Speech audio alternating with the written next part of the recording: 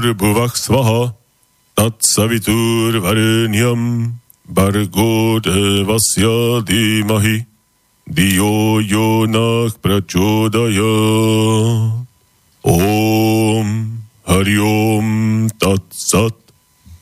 No, dúfam, že ste si nepomýlili tento nepomýliteľný hlas.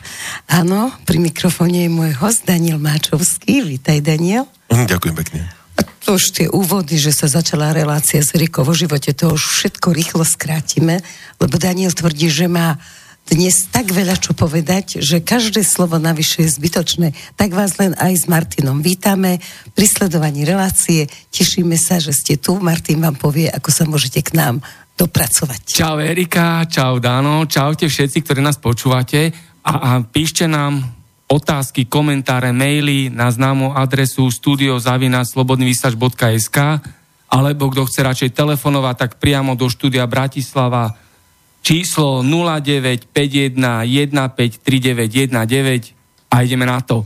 Tak, začneme hneď. Ty máš zasa nejaké iné meno, tak prosím ťa vysvetli na začiatok, že keď ťa nájdu pod týmto menom, že si to ty a čo sa deje?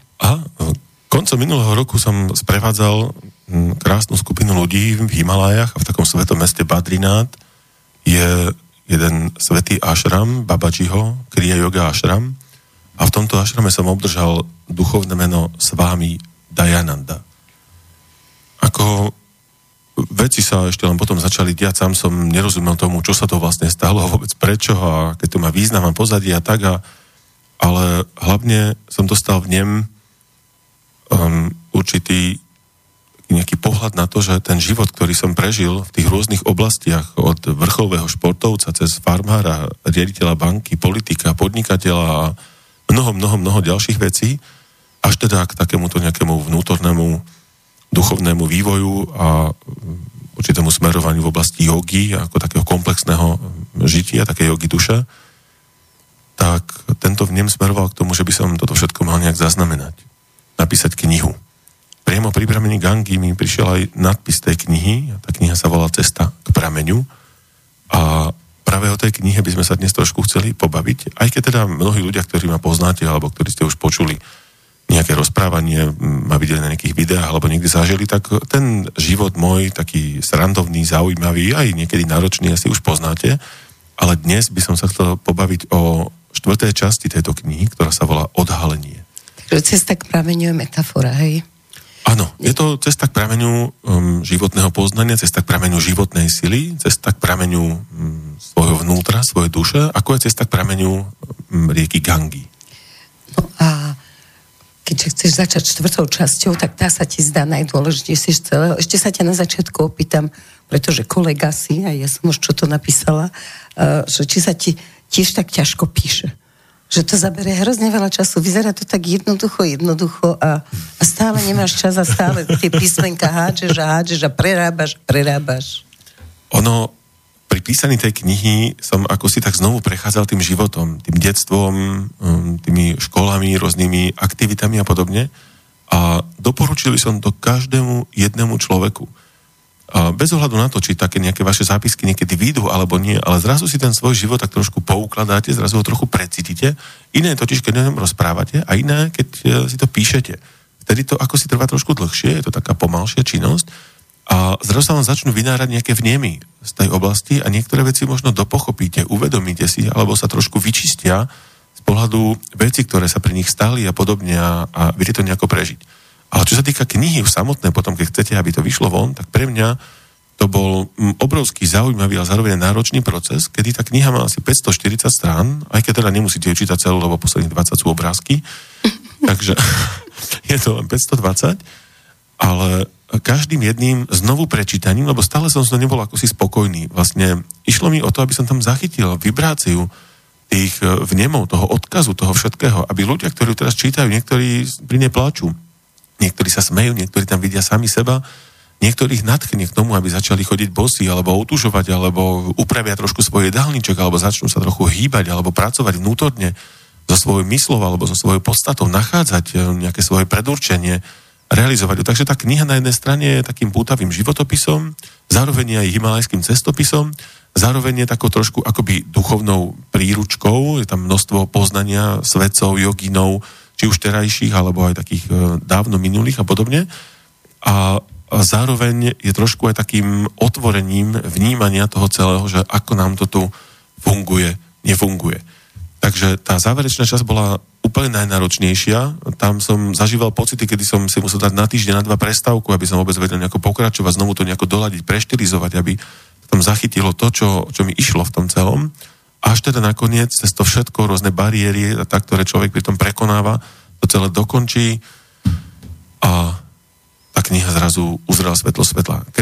Krstili sme ju na Avatar Feste, krstným otcom bol Freddy IC a niekoľko 100 kusov sme odtedy predali. Je taká facebooková stránka, že Cesta k prameňu, kde sú trošku recenzie vlastne k tej knihe podobne a teda sa stretávame s veľmi krásnymi odozvami, nejakými recenziami a poďakovaniami a všeličím, kde človek zistí, že naozaj to malo a stále má veľký zmysel. Takže zmysel toho pre ľudí je jeden a ten druhý, čo teda ja tvrdím, že každé písanie je terapia. Aj ty si to tak pocítil, že v istých momentoch si, ako keby naozaj si sa vyliečil z nejakých vecí. Áno, keď som písal napríklad o svojej športovej kariére a viete, to nie je, že poviete, že ste robili nejaké športy, že proste futbal, atletiku, gymnastiku, stolný tenis, šach a podobne a idete ďalej. To proste popisujete. A teraz zrazu vám príde v ňom nejakého zážitku, ktorý tam popíšete, ktorý do toho dáte. Pomaly niekde na začiatku je taký zážitok, že bežíte 3000 metrov, vbiehate do cieľovej rovinky, takého cestného behu, cieľová rovinka má 300 metrov a vy ste na nejakej 6. 7. priečke, pred vami asi v 5-metrovom predstihu beží tá čelná skupina, pichá vás z boku, ide vám srdce vyskočiť, nestíhate s dychom, telo, ako by ste už nemali, že je úplne odpálené, hotové, ale kde si vo vás tkvie obrovský silný pocit, že proste musíte vyhrať. A všetky tie pocity, všetko to utrpenie, tú bolesť, to ako nevládzete, dávate niekde na bok, prepínate na vyšší rýchlostný stupeň, ako by ste bežali len tých 300 metrov a zrazu ich obiehate, ako by proste oni išli na trojke a vy na päťke, že proste prebehnete okolo, vyhráte, roztrhnete cieľovú pásku, zdvihnete ruky za chvíľu, proste vám dávajú nejaký veniec s nástupným víťazom, medailu, diplom, vecnú cenu, cítite sa ako majster sveta, prídete domov a u vás je babička na návšteve a zrazu proste, babi, ja som vyhral veľký pretek, proste všetko super a babička tak pozerá a hovorí, no, chleba z toho lacnejší nebude. A vy pozeráte, nechápete, že proste vy teraz roky trénujete a dosahujete niečo a popri tom, ako to celé popisujete, zrazu prežívate tú emóciu toho nechápajúceho dieťatka. Proste prežívate emóciu toho bojovníka, športovca, ktorý aj položí život za to, aby vyhral. A vo vás sa zrazu dejú rôzne veci. Zrazu to vnímate z úplne iného pohľadu, ako vtedy, že si uvedomíte, akú veľkú pravdu mala vaša stará mama, ako by ste za to poďakovali, ako by ste to s ňou rozobrali, možno proste úplne a pochopili ju, ale už nemôžete, lebo to nie je. Prosím ťa, dal si niečo aj do súkromného srdcového trezoru, ešte nejaké tajomstvá, ktoré sa vynorili pri písaní a usúdil si, že toto ešte nie je potrebné dať svetu? Nie. Ako dalo by sa tá kniha nazvať aj ako mojou vnútornou spoveďou. Ja som sa tam odhalil úplne celý, proste so všetkým. Je tam kapitola, taká možno nejaká 13. komnata, alebo nejaké nazval som myslím, že moje tiene, kde som popísal aj obdobia života, na ktoré nikto nie je asi nejaký hrdý, proste keď po mne strieľali policajti, keď som sedel v celé predbežného zadržania, kde to som sa začal tak duchovne vyvíjať a mal som takú otázku v sebe trošku, že všetci hovoria, že zdravie je najdôležitejšia vec v živote. Tak ja som sa pýtal, často ma v živote zaujímalo to, že čo je druhé. Ako sa volá človek, ktorý druhý vystúpil na mesiac? O tom sa dnes ešte budeme trochu baviť. Alebo každý pozná najväčší vodopád na svete, ale ako sa volá ten druhý? Tak mňa zaujímalo, čo je druhé najdôležitejšie. Dnes to mám tiež trošku ináč, ale teda v tej dobe, vždy som to popisoval k danej dobe, akože. A keďže vesmír mi vždy splnil veľmi intenzívne všetko, čo som chcel, na čo som sa pýtal, tak zrazu som sedel v takej cele, ktorá mala tak 1 krát 2 metre, zamrežovaný taký, dobre, že som nebol spútaný, tam ma policajt zavrel, zapýtam, prosím vás, koľko to budem sedieť a odvrkol mi to, neviem, ani čo, proste to bol zlý. A ja som sedel pár sekúnd a som to pochopil, že aha, sloboda. A teraz nemáš na ktorom mieste v rámci svojich... Teraz nemám rebríček, proste na tom to vôbec nezáleží, to je celé v mysli, že si človek kladie niekam na piedestál a potom sa o to bojí, potom sa o to stará, potom to rozvíja, potom to stratí, potom trpí a potom to nejak rieši a zamotáva sa v tom celom a tak, že dnes žijem bez nejakého rebríčku, na to vôbec nezáleží, čo je prvé, čo je 150, neviem ktoré. Ale nechcel by si predsa len slobodu prísť. Myslíš, že tu v hlave si budeš nosiť aj do slobodná je v hlave. Nelson Mandela bol 36 rokov uväznený v samotke a pritom sa vôbec necítil neslobodný. Čiže je to len stav mysle, ako to vnímame. Niekto trpí v zamestnaní, niekto trpí vo vzťahu, niekto trpí proste na najkrajšom mieste na svete a pritom to je iba jeho mysl, prečo tam trpí vlastne, ako takto úplne. Stačí zmeniť kvalitu vnímania a dokážeme si užiť úplne čokoľvek. Stretol si človeka, ktorý netrpí? Viacej takýchto ľudí určite áno. Živých? Keď človek dosiahne určitý stav prebudenia životnej sily, určitú kvalitu mysle, tak akékoľvek utrpenie zaniká. Vlastne ako tam nezáleží na tých vonkajších podmienkach, či mu je zima, či má čo jesť, alebo či sa mu darí, nedarí, alebo čo proste. To sú veci, síce my tu žijeme určitú realitu a v našich podmienkach som takého človeka nestretol, to je pravda, akože proste je to mnoho ťažšie dosiahnuť v takomto rozvinutom civilizovanom svete, ale dá sa k tomu aspoň priblížiť. No, dajme si pesničku. Dnes máme dáme Beatles? Dáme Beatles. Tak, nech sa páči. Help, I need somebody. Help, not just anybody. Help, you know I need someone. Help. When I was younger, so much younger than today, I never needed anybody's help in any way. Now these days are gone, I'm not so self-assured. Now I find I've changed my mind and open up the doors.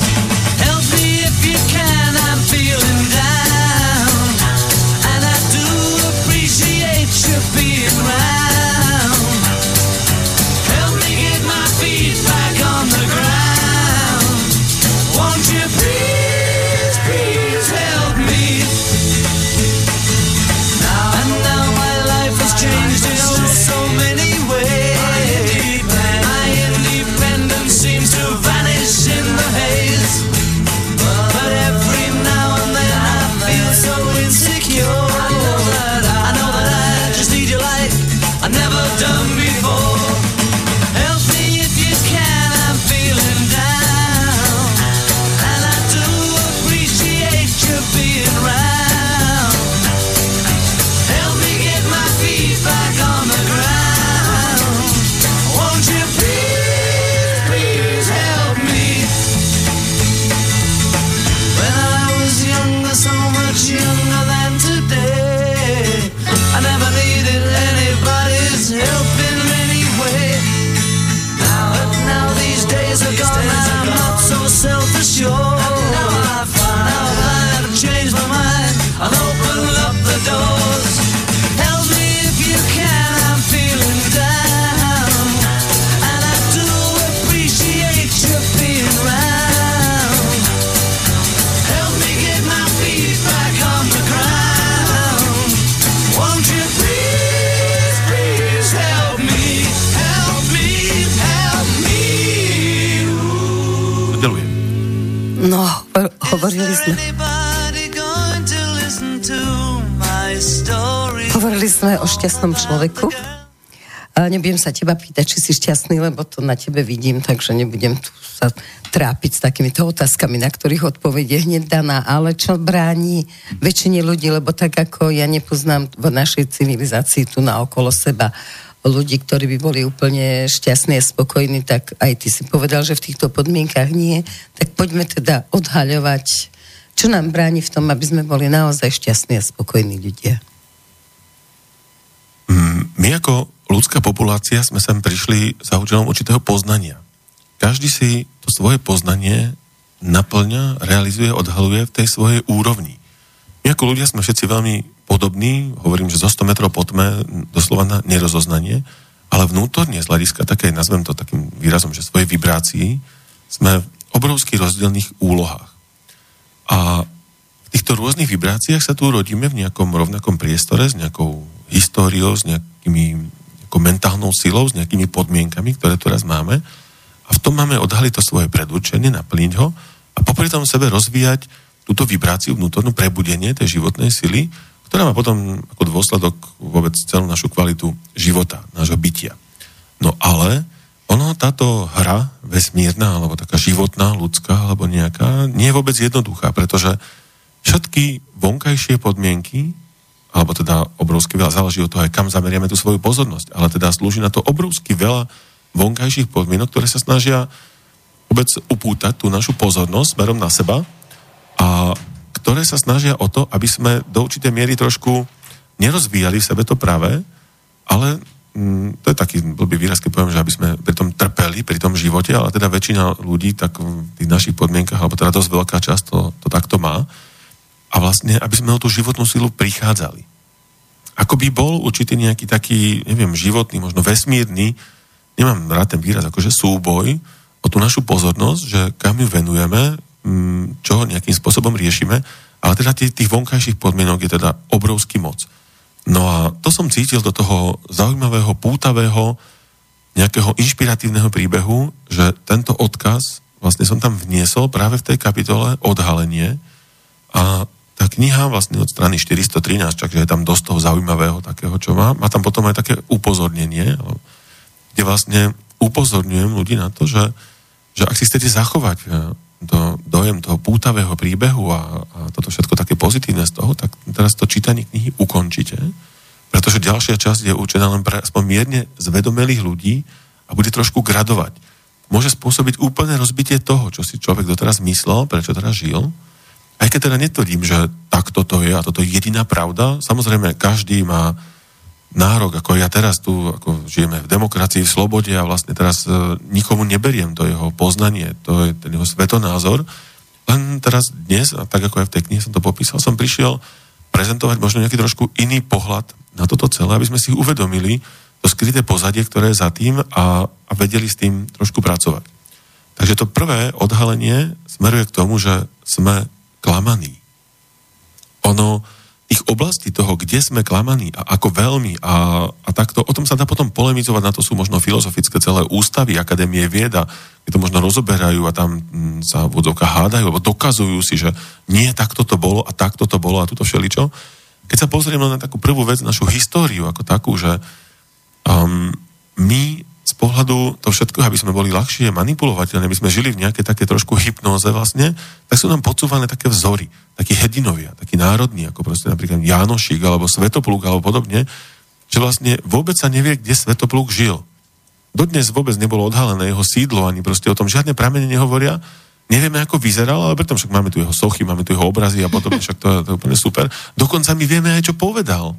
Vlastne akože Svetopluk, čiže a nikoho nenapadne, že toto celé je trošku taká nejaká rozprávka, takýchto rozprávok je obrovské veľa.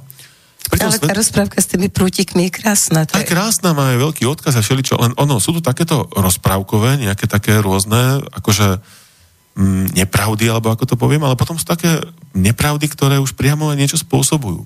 A takou veľkou nepravdou, aj keď trošku to rozviniem, napríklad to, že sme lovci mamutov. Ak si predstavíte tú prvotnú hospodnú spoločnosť, kde história nás učí, že sme žili v takých tlupách 20 až 30 členných, tak si predstavte, z toho je polovica žien, takže tam máte 10 mužov, z toho je polovica detí, takže tá tlupa mala 5 dospelých chlapov.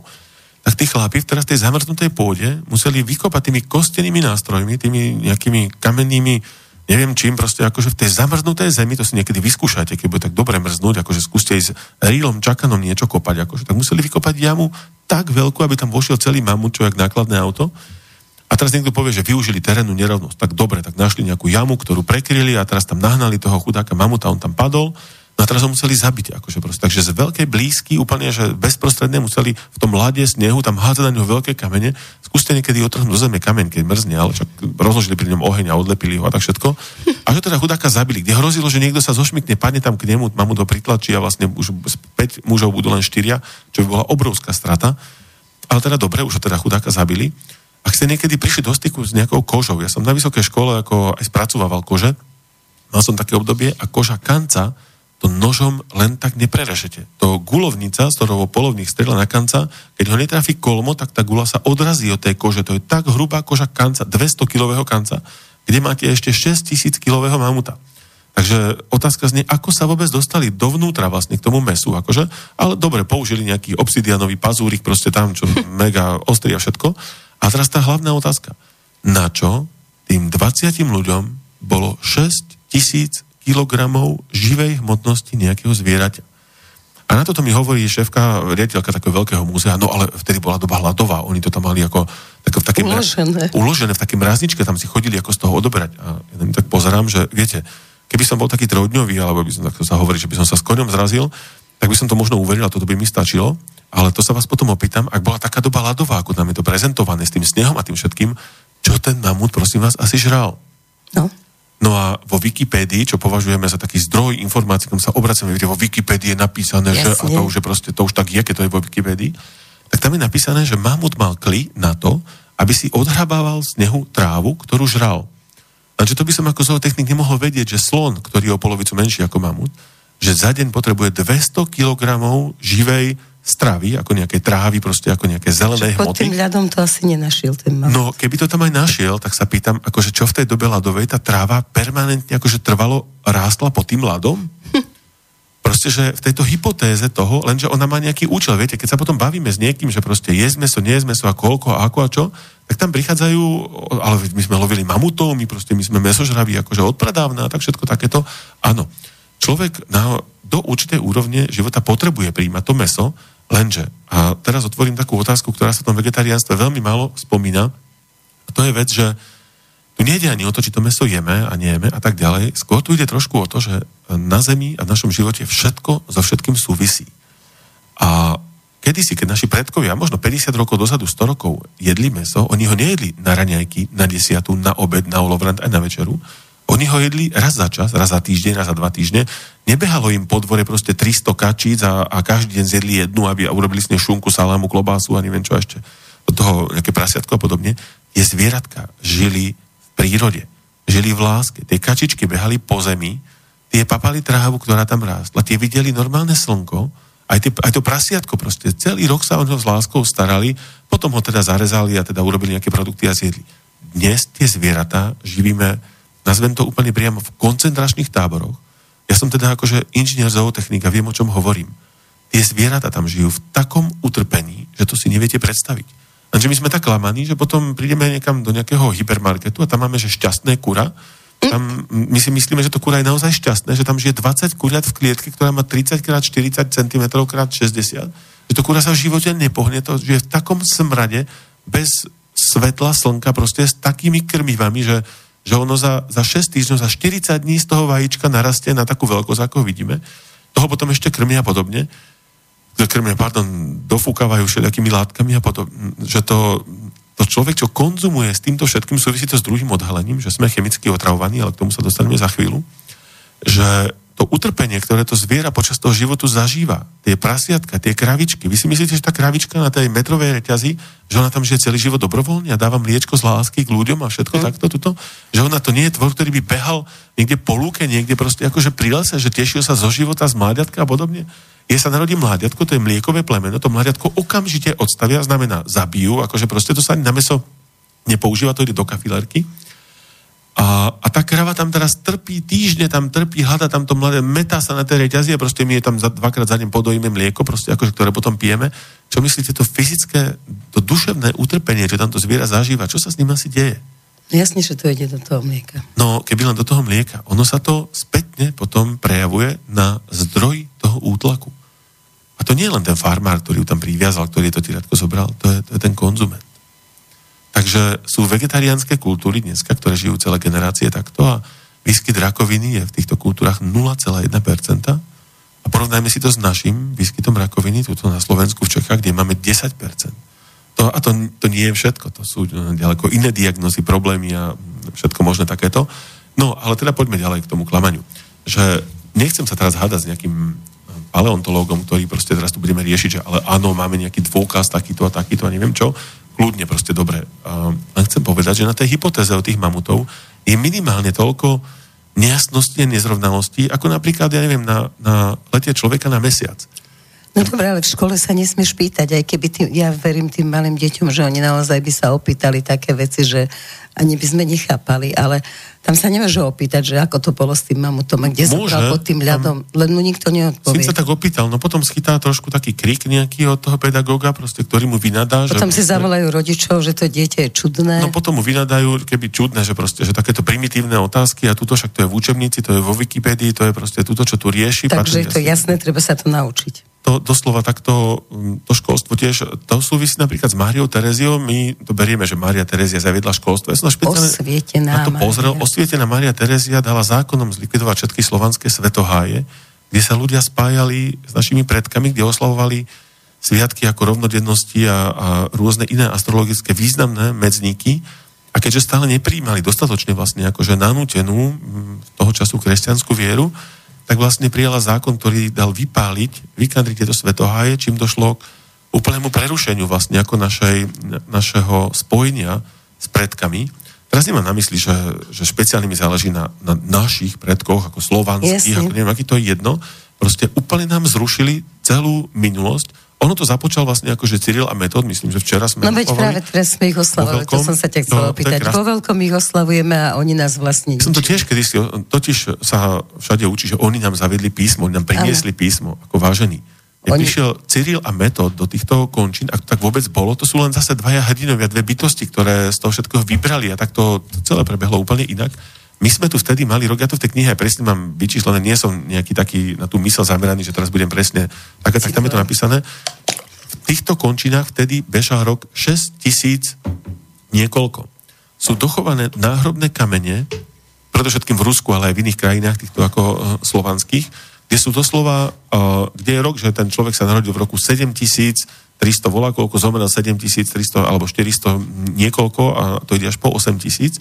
Čiže Cyril a Metod sú vlastne reprezentantmi vpádu kresťanského náboženstva do týchto končín, ktoré vykantrilo, teda započalo vlastne akože vykantrenie toho dovtedajšieho aj našeho letopočtu, aj našeho písma, aj celého našeho kultúrneho dedictva, poznania a toho všetkého. Mne niekedy niekto zareaguje na sociálne siete, že prečo sa utekam tam, kde si do Himaláji, kde si k Indii a tak, veď my máme Ježiša a Ježiš je náš, proste ako takto a ja sa pozriem, vážení, my už dnes veríme takmer čomukoľvek. Keď niekto povie, že Ježiš je náš, tak ja sa opýtam, a čo sa narodilo tuto v Bratislave, alebo niekde v Poprade, alebo akože, ako je náš? Však on sa narodil, a teda, ak to tak berieme celú tú, nazvem to možno dnes tak natvrdo veľmi, neviem, mám takú energiu, také pravdy, proste tú rozprávku okolo tohoto celého, proste sa narodil niekde v Ázii, pár 1000 kilometrov od nás, v živote na tomto území nebol, ale my budeme tvrdiť, že on je náš. Proste akože on je niečo viac ako nejaká iná energia, proste akože duchovná sila, ako ten zdroj, tá podstata, to absolútno, ale k tomu sa ešte dostaneme potom vo fázi, sme strašení. Takže tieto rozprávky, napríklad keď si zoberiete, že sme boli na mesiaci ako človek, teraz som postrehol niekde, USA chystá nejaký nový let na mesiac. A je 50 rokov, odkedy nás akože presviečali, že sme boli na mesiaci. A viete, aké sme vtedy mali automobily? Viete, aké sme mali v roku 1969 počítače, aké sme mali mikrovlnky, telefóny, akože kde nejaký smartfón alebo niečo, proste táto technológia, toto všetko, že s akými technickými prostriedkami sme vtedy žili, my sme vtedy akože pristali na mesiaci, odtedy 50 rokov prakticky nič a teraz USA chystá znovu nejaký let na mesiac a vyzýva celý svet, aby k tomu pomohol, aby proste sa to znovu nejako zrealizovalo a podobne. V tej hypotéze, v tej teórii, dokonca na úžasný výsmech toho celého nedávno publikovalo NASA, že strátilo vlastne tie záznamy toho celého videa, vlastne ako čo tam natočili a proste ako takto ďalej, že proste na mesiaci nie je žiadna atmosféra. Keby ste boli so mnou niekedy v Himalajach, vo výške 4-5 tisíc metrov a videli tam noc, ako vyzerá obloha v takej rečej atmosfére. Tam stále je ešte atmosféra, troposféra, ionosféra, stratosféra a podobne, ale cez to všetko tam vidie toľko žiariacich objektov na tomto, že to ste nevideli ešte toľko hviezd, alebo teda toľko všetkého. A teraz akože sú fotky z toho mesiaca a tam nie je žiadna hviezda, tam je len čierne. Proste ako tam je taká viditeľnosť, že to by proste, to je nebo posiate proste tým všetkým a tam akože nie je nič. Proste to dneska ide kočka na záchod a spraví tam 25 fotiek, akože zo záchoda proste, jak sa cíti, jak sa vidí v zrkadle, jak sa vidí naživo a tak všetko. A teraz my usporiadáme let na mesiac, kam sa chystali zájazdy, výlety, tam sa chystala ťažba vlastne nerastných surovín. Našťastie sa neuskutočnila podobne. V roku 1969, odtedy nič. A akože my tomu veríme. Odhľadnúť od toho, že ako tí kozmonauti proste na smrteľnej posteli priznali, že tam neboli, režisér to priznal, kameraman to priznal, ale to všetko je proste akože niekde to vedľajšie, ako my sme boli na mesiaci a to je všetko. Ľudia sa to už naučili a preto tomu veria. Kolumbus objavil Ameriku, akože proste a to nikoho nezaujíma, že v Mexickom zálive je plno fénických, egyptských, z Mezopotámie ešte týchto, čo boli tí silní obchodníci, a teda mi to vypadlo, nevadí, lodí, ktoré tam sú akože vraky, že Kelti vlastne ako severnou cestou zo Škandinávie, akože proste neustále navštevovali Ameriku, vlastne tam oblasť Kanady a podobne, akože proste všetko, ale viete, Kolumbus objavil Ameriku, akože proste to, my sa tak klameme, ako proste takými lžami a potom proste sme schopní prijať to, že dvojičky padli, pretože tam nabúralo nejaké lietadlo, potom chytia toho po rokoch, akože toho strojcu, toho všetkého, ten zdroj, toho Bin Ládina, akože odsúdia ho priamo na lodi, zabalia ho do bielej plachty a pochovajú ho rovno akože námornícky, akože hodia do vody, aby sa nemohol nikdy nájsť, nikdy nejak riešiť, špekulovať o tom, či to bol on, ako to bolo a prečo tak nebol, akože v demokracii, kde proste, že zákaz trestu smrti, proste všetkého možného, ale proste akože to nevadí. Humánna spoločnosť. Proste tá riadená detonácia tých budov, proste to, keď si pozriete výpovede fyzikov, statikov, chemikov, proste aké teploty sa tam dosahovali, ktoré nie je možné dosiahnuť bežným horením, ani keby tam bolo dostatočný prístup vzduchu a všetko. A tam v troskách ešte týždne po tom páde namerali tak vysoké teploty, čo proste to je úplne, to len chemické bojové látky dosahujú také niečo. Teraz už americký prezident nariadil nejaké znovu prešetrenie, ona tá pravda vyjde časom najavo, ale vlastne ide o to... A ešte sa dá potom do trezoru. Potom povedia, že vyšla najavo, ale o 100 rokov vymožuje. Umre pre ňu pár ľudí. Viete, a tieto klamstvá napríklad, oni slúžia na to, že keď ako treba ľudí trošku zmanipulovať, tak vlastne napríklad alkohol, to všade hovorím. Alkohol je po latinsky spiritus, spirit je duša a spiritus je pojedač duše. Ak to niekomu nestačí, tak slovo alkohol zo staroaramejčiny znamená alkohol a to je, jedno je pojedač a jedno vykradač duše. Takže v latinčine je to vykradač duše, alkohol v slovenčine a v staroaramejčine je vykradačom duše, takže na zdravie, priatelia. Ale na to, aby sme my ľahšie vedeli príjmať alkohol, tak sa do rozprávky o Ježišovi zakomponuje, že Ježiš udre palicou po skale, z toho začalo tiecť víno a proste vedia, Ježiš pil víno a proste všetci pili víno a proste to je super. To isté zase potom o mese, o rybách a proste ako o tomto všetkom, že ono sa to vždy účelovo tak manipuluje. Do roku 1114 bola reinkarnácia nosným pilierom kresťanskej cirkvi. Ale keďže hodnostárom vtedy nevyhovovalo, že ľudia vlastne neposlúchali, neboli dostatočne pod tlakom, v strachu a hovorili, však v ďalšom živote si to opravím a potom to dám do poriadku a potom budem prispievať cirkvi, no kto bude žiť z toho, že potom, takže vlastne ako zasadal koncil v Konštantinopole a rozhodli sa zrušiť, vylúčiť vlastne akože toto učenie o reinkarnácii, vyčiarkli ho z Biblie a zrušili ho odtiaľ. Potom upálili pár 10 000 ľudí a ukrižovali, ktorí to stále hlásali a tvrdili a pamätali si na tie životy a rozvíjali to a tak a až to z toho dostali preč. My sme tak klamaní, tak silno sme odrezaní. Ale kde je účel? K účelu sa dostaneme za chvíľočku. Prejdem, ak môžem, ešte k druhému tomu odhaleniu, a to je, že sme chemicky otravovaní. Český mystik František Drtikol toto pomenoval veľmi krásne, povedal, že teda ešte poviem takto trošku svoje, predstavte si, že v prírode čokoľvek, čo odumrie, okamžite tam nastupuje jeden druh prány, to sa volá adaprána, to je, tá uvoľňuje energetické väzby medzi jednotlivými molekulami, aby boli prístupné pre trávenie a rozklad mikroorganizmami. Tá prána sa volá adaprána. A my chemickými konzervantami vlastne akože znemožníme tieto energetické rozkladné procesy, zakonzervujeme to jedlo, aby malo dlhú trvanlivosť. Akože najlepšie je taká, nie že 3 mesiace, pol roka, rok, 2 roky, alebo proste pomaly nekonečná, akože. No a teraz to jedlo logicky, proste to mŕtve jedlo vlastne akože zakonzervované týmito látkami, my si potom kúpime konzervu, otvoríme ju a teraz ju jeme.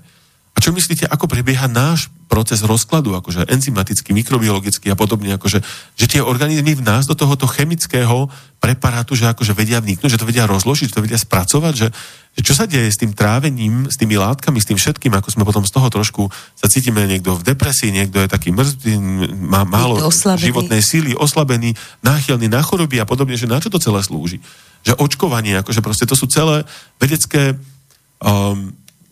projekty k tomu, akože proste tvrdenia, výskumy a celé exaktne, jasne podložiteľné, že my vymyslíme nejakú látku, akože na nejakú chorobu, napríklad na chrípku, my obídeme všetky prirodzené imunitné bariéry organizmu, ktoré vlastne, keď sa nadýchneme, my ten mikrob niekde do plúc, tak vlastne tam máme určitú vnútornú imunitu, ktorá je týmto obídená vlastne. Obídeme kožu, obídeme všetko, čo má ten organizmus prirodzené a do tela mu priamo vstrekneme proste túto cudzorodú látku, ale ešte s nosičmi, ktoré sú totálne, že toxické proste, ako takto úplne. Alebo rakovinové bunky s nosičmi. To ani nehovorím proste, ako to úplne, že to je, v atlantských tajomstvách sa píše, že my sme týmto očkovaním rozohrali s prírodou takú hru, sme otvorili Pandorinu skrinku a tie dôsledky si ani nevieme predstaviť. Že to pochopíme v 4. 5. generácii vlastne ako takto. Čo myslíte, prečo sú ľudia teraz akože čoraz viacej náchylní, aby boli závislí od farmaceutického priemyslu? Prečo sme stále menej plodní? Prečo, a to nejdem riešiť, akože však každý druhý človek je dneska alergik, akože proste na slnko, na trávny pel, na prach, na druhých ľudí. Úplne na čokoľvek, že vlastne my ako civilizácia sme čoraz viac odkázaní na rôzne doplnky, proste injekcie, medikamenty a stále sme slabší, geneticky slabší akože, a aký je toho účel? K tomu ešte tiež ako takto za chvíľu prídeme. Počkaj, už 2 účely nás čakajú, nie, že zabudneme. Je toho dosť. Toto otravovanie, to nie je všetko, že tá strava a to očkovanie. Predstavte si chemtrails. Nikto tomu stále neverí, alebo to nevníma. Že občas, keď sa pozriete na oblohu, som porobil pár fotiek a keď si dáte chemtrails do Google, tak toho nájdete až niektoré české televízie už odvysielali aj správy, programy o tom, kde sú fotky, videá tých lietadiel, tých látok, výpovede tých pilotov, aj keď každý sa pýta, kto to celé riadi. Ako keď máte dobré rozptylové podmienky a letí lietadlo, ktoré zanecháva za sebou vlastne tú stopu výfukovú, ona sa rozplynie po minúte, po 2, ale zároveň preletí 15 iných lietadiel, ktorých stopa tam zotrváva niekoľko hodín. Rozpyluje sa na tej oblohe, padá na nás a to sú veci, oni stále, že znižujú vlastne akože prehrievanie zeme, že ovplyvňujú počasie, aby tu vznikli mraky, akože proste, že nás postrekujú proti nejakým škodcom a podobne, ale ten účel je úplne opačný. Vlastne ako tie chemické látky, čo z nás vytvárajú, že niekedy, keď si všimnete tieto čiary na oblohe, a nie je ich málo, akože, tak ľudia o 2, 3, 4 dní máte plné čakárne v ambulanciách lekárov, proste, akože to sú rôzne vírusy, chrípkoidné, nadchoidné, to sú rôzne kvázi akože pokusy ako na celej civilizácii, celoplošné vlastne, že akože postriekajú ich, sú rôzne protiklíčivosti vlastne, akože semien, že vy keď ste si od babičky zobrali nejaké semienko, ja neviem, z mrkvy, alebo z repy, alebo z kukurice, ono vám už dneska pomaly ani nevyklíči, alebo keď vyklíči, tak ho znetvorí proste, akože tá príroda.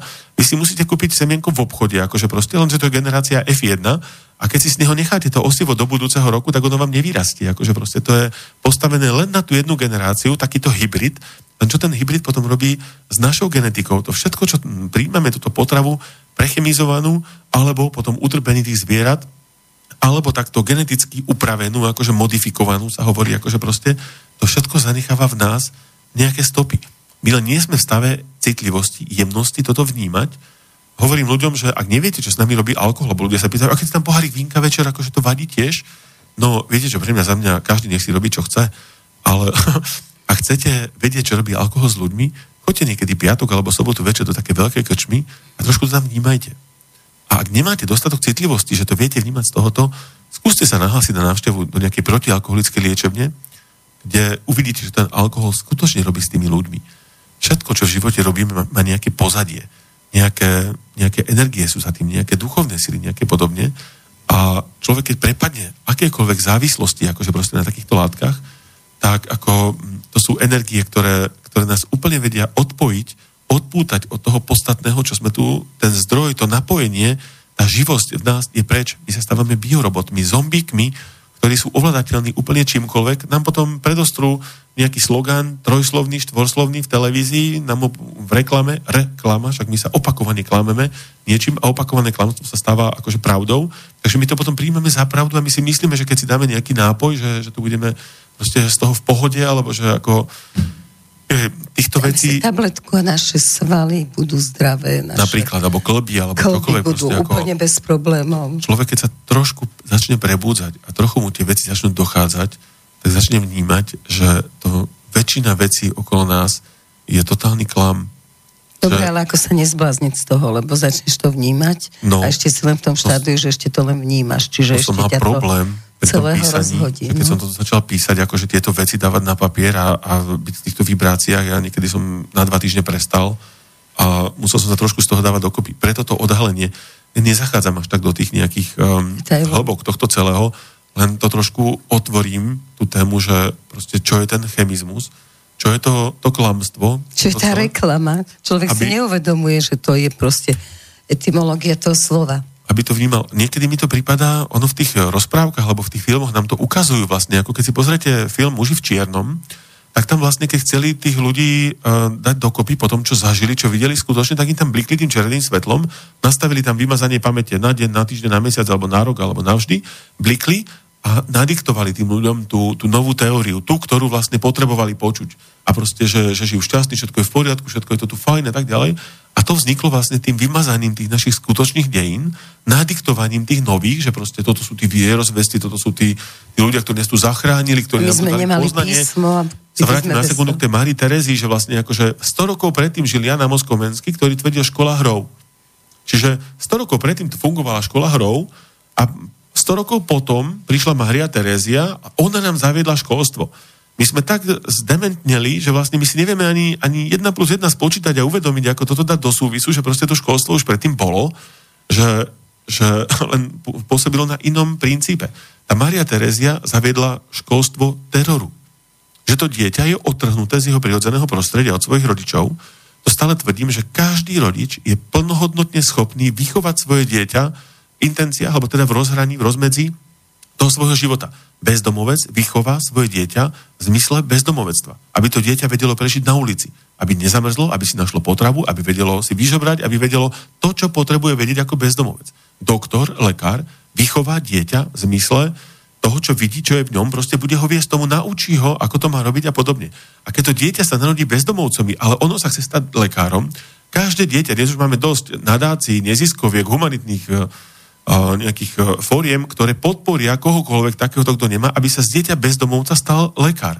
Ak to dieťa na to má potenciál, mentálny proste, ako akýkoľvek iný, ak cíti, že proste ja nepatrím medzi bezdomovcov, ja sa tu vyskytlo omylom, tak má tú cestu proste akože otvorenú. Lenže my to dieťa strčíme do lavice, tam mu 45 minút v kuse projektujeme nejaké takéto tie klamstvá, ktoré sú jak to muži v čiernom, proste akože potom, aby si ich zapamätalo, potom ho to nútime sa naučiť, aj keď s tým nesúhlasí, aj keď sa pýta, prečo je to tak, aj keď cíti, že to je inak, že to nie je úplná pravda, tak proste krikom, zlými známkami, tlakom proste to z neho autoritou vymotame, lebo však 9 rokov je na základnej škole, 4 roky na strednej a proste, takže to je dosť dlhá doba práve v období života, kedy to dieťa sa chce hrať, kedy je plné spoznávania proste akože života, lásky, citu, jemnosti toho celého, tak proste vtedy musí sedieť tichu, nehýbať sa proste, o slovo sa hlásiť primeraným spôsobom, prehovoriť len keď dostane slovo, učíme ho podriadovať sa autoritám, učíme ho biorobotizácii, lebo potom príde do práce a v práce nebude dobre, keď bude rozmýšľať, keď bude toho vkladať nejakú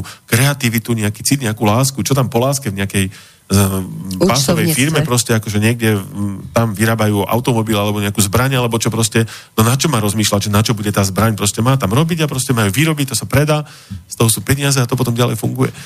Čiže ono, k týmto odhaleniam pustíme si pesničku a pôjdeme k tým ďalším. No počkaj, ešte mi povedz tvoj názor na to, že momentálne sa odsúhlasilo v parlamente, že od 5 rokov teda deti pôjdu úplne povinne. Toto som chcel dať až do fázy potom, že sme strašení, ale dobre.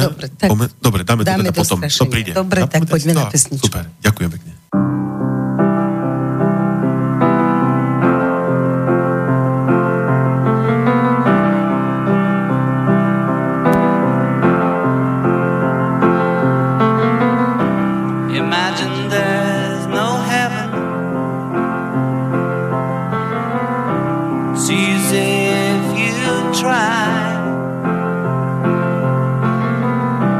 No hell below us.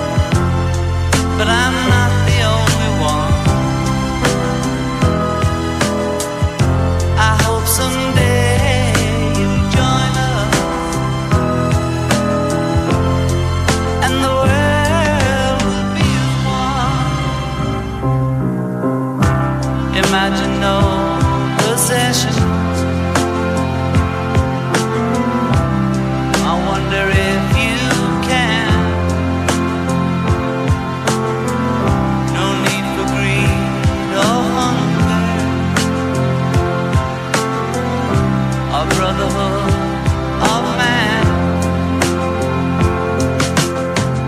Imagine all the people sharing all the world.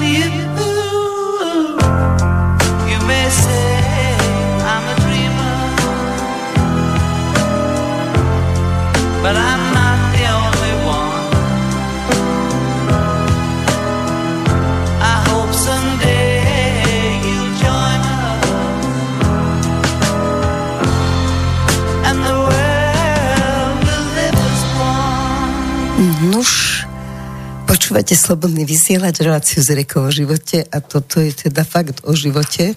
Hosťom je Daniel Máčovský, s vámi Dajananda. No pustil si sa do toho poriadne a až chvíľami mám taký pocit, že keby sme žili v inom storočí, tak už my dvaja budeme pekne horieť večer ako fakle. Keby horieť, no veď ono teraz spieval John Lennon, ktorý tiež trošku prebudzal tých ľudí a ukazoval to zrkadlo a trošku taký iný postoj a tiež nejako skončil. Ono, aj Gandhi to nemá ľahké a... Títo odhaľovači pravdy vôbec nie sú obľúbení. Prebudzači určite. Čím to bude?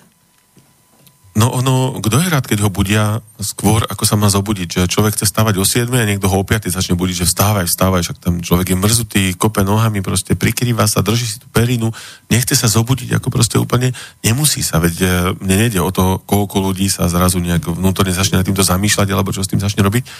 Nie každý má potenciál toto pochopiť, nie každý má potenciál s tým niečo robiť, aj keď teda účelom aj tejto relácie, aj tej knihy nie je vzbudzovať v ľuďoch strach, alebo proste ako toto vyplakávať, alebo s niečím bojovať, proste. Strašiť. Mám tiež takú teóriu, že vojnou nemôžno dosiahnuť mier. Účelom toho celého je poukázať na to, uvedomiť si to a potom tá kniha prináša aj návod na riešenie, to je to odhalenie číslo 9. K tomu ešte prídeme počas tejto relácie, stačí teda len vydržať a dopočúvať to do konca. Tak odhalujeme ďalej. Dobre. Ďalším odhalením je, že neustále proti sebe bojujeme. To nie sú len vojny, že niekto dá taký súčet toho, že koľko USA vo svete viedlo alebo vedie za posledných 50 rokov konfliktov. Ten boj prebieha úplne neustále.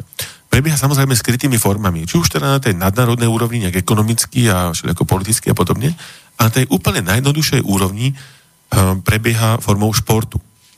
Keď je človek málo citlivý, to vôbec nevníma. Proste, kedysi, keď som hrával tak veľmi aktívne tenis, tak mi jeden taký človek, zase podľa mňa náhody neexistujú, ale teraz stretol ma a hovorí mi takú vetu, že bol to taký obchodný rozhovor, úplne o biznise, to som myslím robil niekde v bankovníctve a tak, a ponúkal som mu nejaké finančné produkty a podobne, ako za našu banku, že proste úver a neviem čo, a on mi hovorí len zrazu takú vetu, že neviem, či si to uvedomujete, ale ten tenis vám veľmi silno karmicky ubližuje.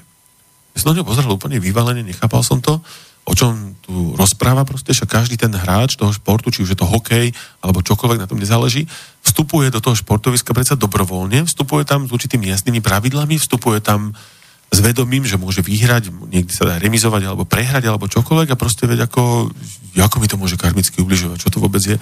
A on mi hovorí, že to teraz nepochopíte, to je jedno, len mi teda toto hovorí, aby som sa zapamätal.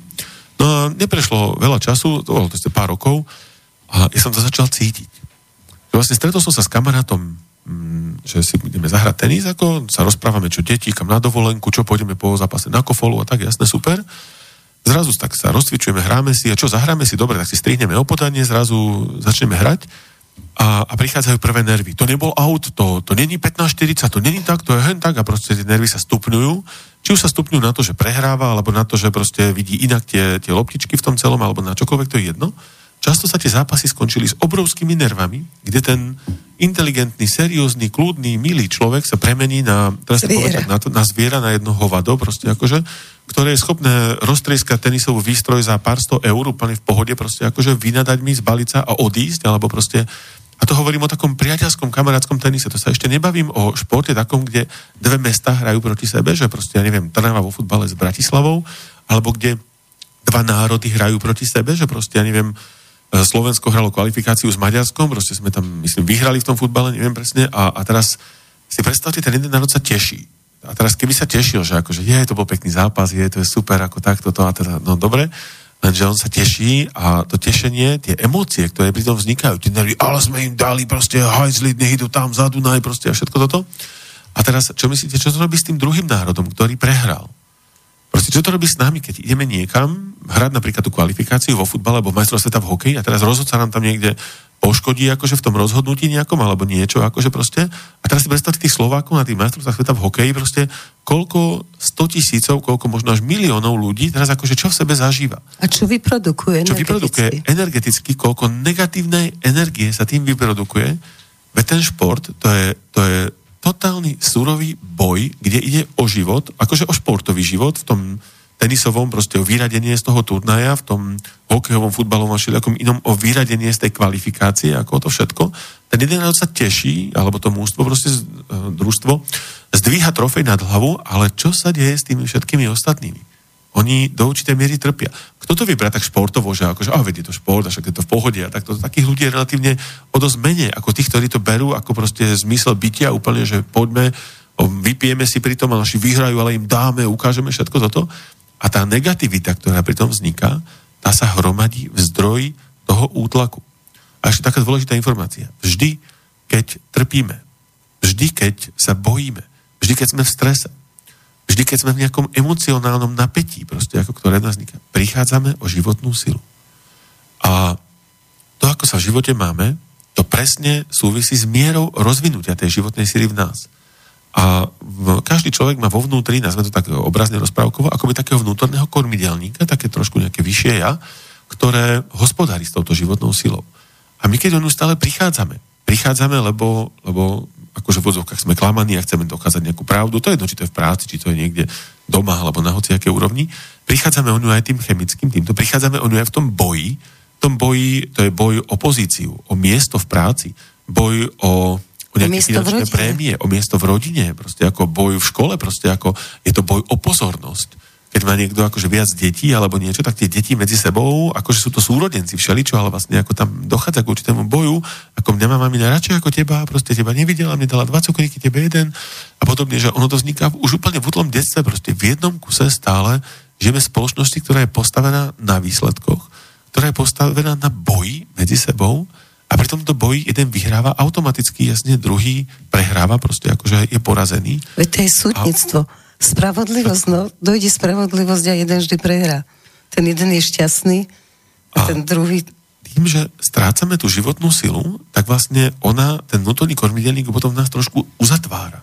Proste neumožní jej väčšie prebudenie a to zase súvisí s tým, že či my vieme s týmto viac hospodáriť, či sme viac v pohode, v kľude, proste akože v takom povznesenom stave, tým sa tá životná sila dokáže viac otvoriť, tým sme potom imunitnejší. Teraz nemyslím na nás správy okolo, ale celkovo, že od roku 2012 som nebol chorý, mal som 2-krát mierne zvýšenú teplotu, ale to nesúviselo s nejakými baktériami alebo vírozami, proste akože to vždy, keď sa človek trošku nejak tak vyvíja vnútorne a prechádza nejakým obdobím určitej transformácie alebo niečím, tak proste môže mať mierne zvýšenú teplotu. Od roku 2012 som nebol chorý ani jeden deň. Pritom predtým, keď som ešte podnikal, alebo takto, ako som býval chorý niekoľkokrát do roka, ešte vírus okolo človeka, keď má tú životnú silu slabšiu, tak ho zlomí čokoľvek. To sú teórie aj o tých epidémiách moru, cholery, tyfusu a podobne vlastne, ako oni prišli, vykosili celú populáciu a pár ľudí zostalo žiť. Sú rôzne teórie o tom, že oni mali nejakú genetiku inú, alebo mali nejaké bylinky, alebo neviem čo. A jedna z teórií hovorí, že ich životná sila bola tak silná, že ich sa ten vírus nedotkol. A túto teóriu teda akože plne podporujem. To isté platí mne, bol som medzi chorými ľuďmi, premrzol som kopeckrát, proste všetko možné dokopy, že bla bla bla a som vôbec nebol chorý. Ako sú stromy v lese, napríklad aj v Tatrách, keď prišla tá veľká výchrica a vyvalila poltatier, tak pár stromov v tom ostalo stáť. To nie, že na nich by nefúkal vietor, alebo ich by sa to nedotklo, na nich nič nepadlo. Ich životná sila bola tak silná, že ich žiaden vietor nezlomí. Tie stromy dokážu prežiť aj požiar lesný. Normálne príde lesný požiar, vyhorí proste obrovské množstvo krajiny a tam zostane pár stromov stáť. To nie je, že pri nich nehorelo alebo niečo. Ich životná sila je tak veľká, že ten požiar sa ich netýka. To isté funguje v našich životoch. Či máme viac prebudenú životnú silu, tým sme pokojnejší, tým sme radostnejší, tým sme pozitívnejší, tým sme imunitnejší, tým sa nám v živote dejú ako lepšie veci, ako také pohodovejšie, proste tie, ktoré všetci chceme. No, čo k tomu všetko potrebujeme, aby sme si mohli posilniť túto No, v prvom rade uvedomenie, že toto celé, čo si okolo seba myslíme, je len ilúzia. A tá ilúzia, tá je nám predkladaná o filme Matrix, povedal jeden taký svätý muž, už teraz nežije, Šeričín môj, že ten film je viac skutočný, ako si vieme predstaviť. Vo vesmíre dochádza k určitému zápoleniu a energiu. Na tej vonkajšej úrovni je to vlastne energia uhlia, ropy, jadra, proste potom ako premenená elektrínu a podobne. A na tej vnútornej úrovni je to energia našej životnej sily. Vlastne je taká rozprávka jedna pri Šerky SRO, kde sú takí akože mimozemšťania a oni žijú zo strachu detí. A keď majú málo životnej sily, tak vytvoria niečo cez tie počítačové portály a podobne, kde vystrašia tie deti. Tie deti sa zrazu boja a proste, čo myslíte, prečo fungujú takto správy, filmy, seriály proste akože plné strachu, plné úplne psychóznych stavov, že človeku zima beha po tele, že celý sa z toho bojí, že si pustí správy a kde vidí jednu tragédiu za druhou. Proste ide o to, aby sa bál, ale to, že sme strašení, k tomu ešte dostaneme, to som preskočil, poďme ešte k tomu bojovaniu, že takto bojujú tie, akoby, či už je to človek na individuálnej úrovni, alebo na nejakej okresnej, krajskej, národnej, proste ako v jednom kuse bojujeme proti sebe. Snažíme sa dosiahnuť viac niečoho proste akože viac, to je jedno, či už akože ekonomickú silu, alebo nejakú vojenskú, politickú, alebo moc proste ako takto úplne. Zároveň sa bojíme tých druhých, lebo nás predbehnú, lebo oni už sú akože niekde ďalej a podobne. A tento boj nás stojí obrovskú životnú energiu celosvetovo. Do toho tie konflikty, nejaké hroziace a že to je až taký des. Súvisí to s ďalším odhalením, ktoré hovorí o tom, že sme rozdeľovaní. A to, že sme rozdeľovaní, kedysi, keď znela naša hymna, ako ešte Československá, tak som nosil taký odznak, že mladý budovateľ, tú pionierskú šatku, alebo potom nejakú zväzácku. A stal som v pozore a behal mi mráz po chrbte. Proste som sa cítil, že tú vlast tvorím, že ju budujem. Taká pieseň bola, že a keď ako stromy vyrastieme, otvorí sa pre nás šíra púť.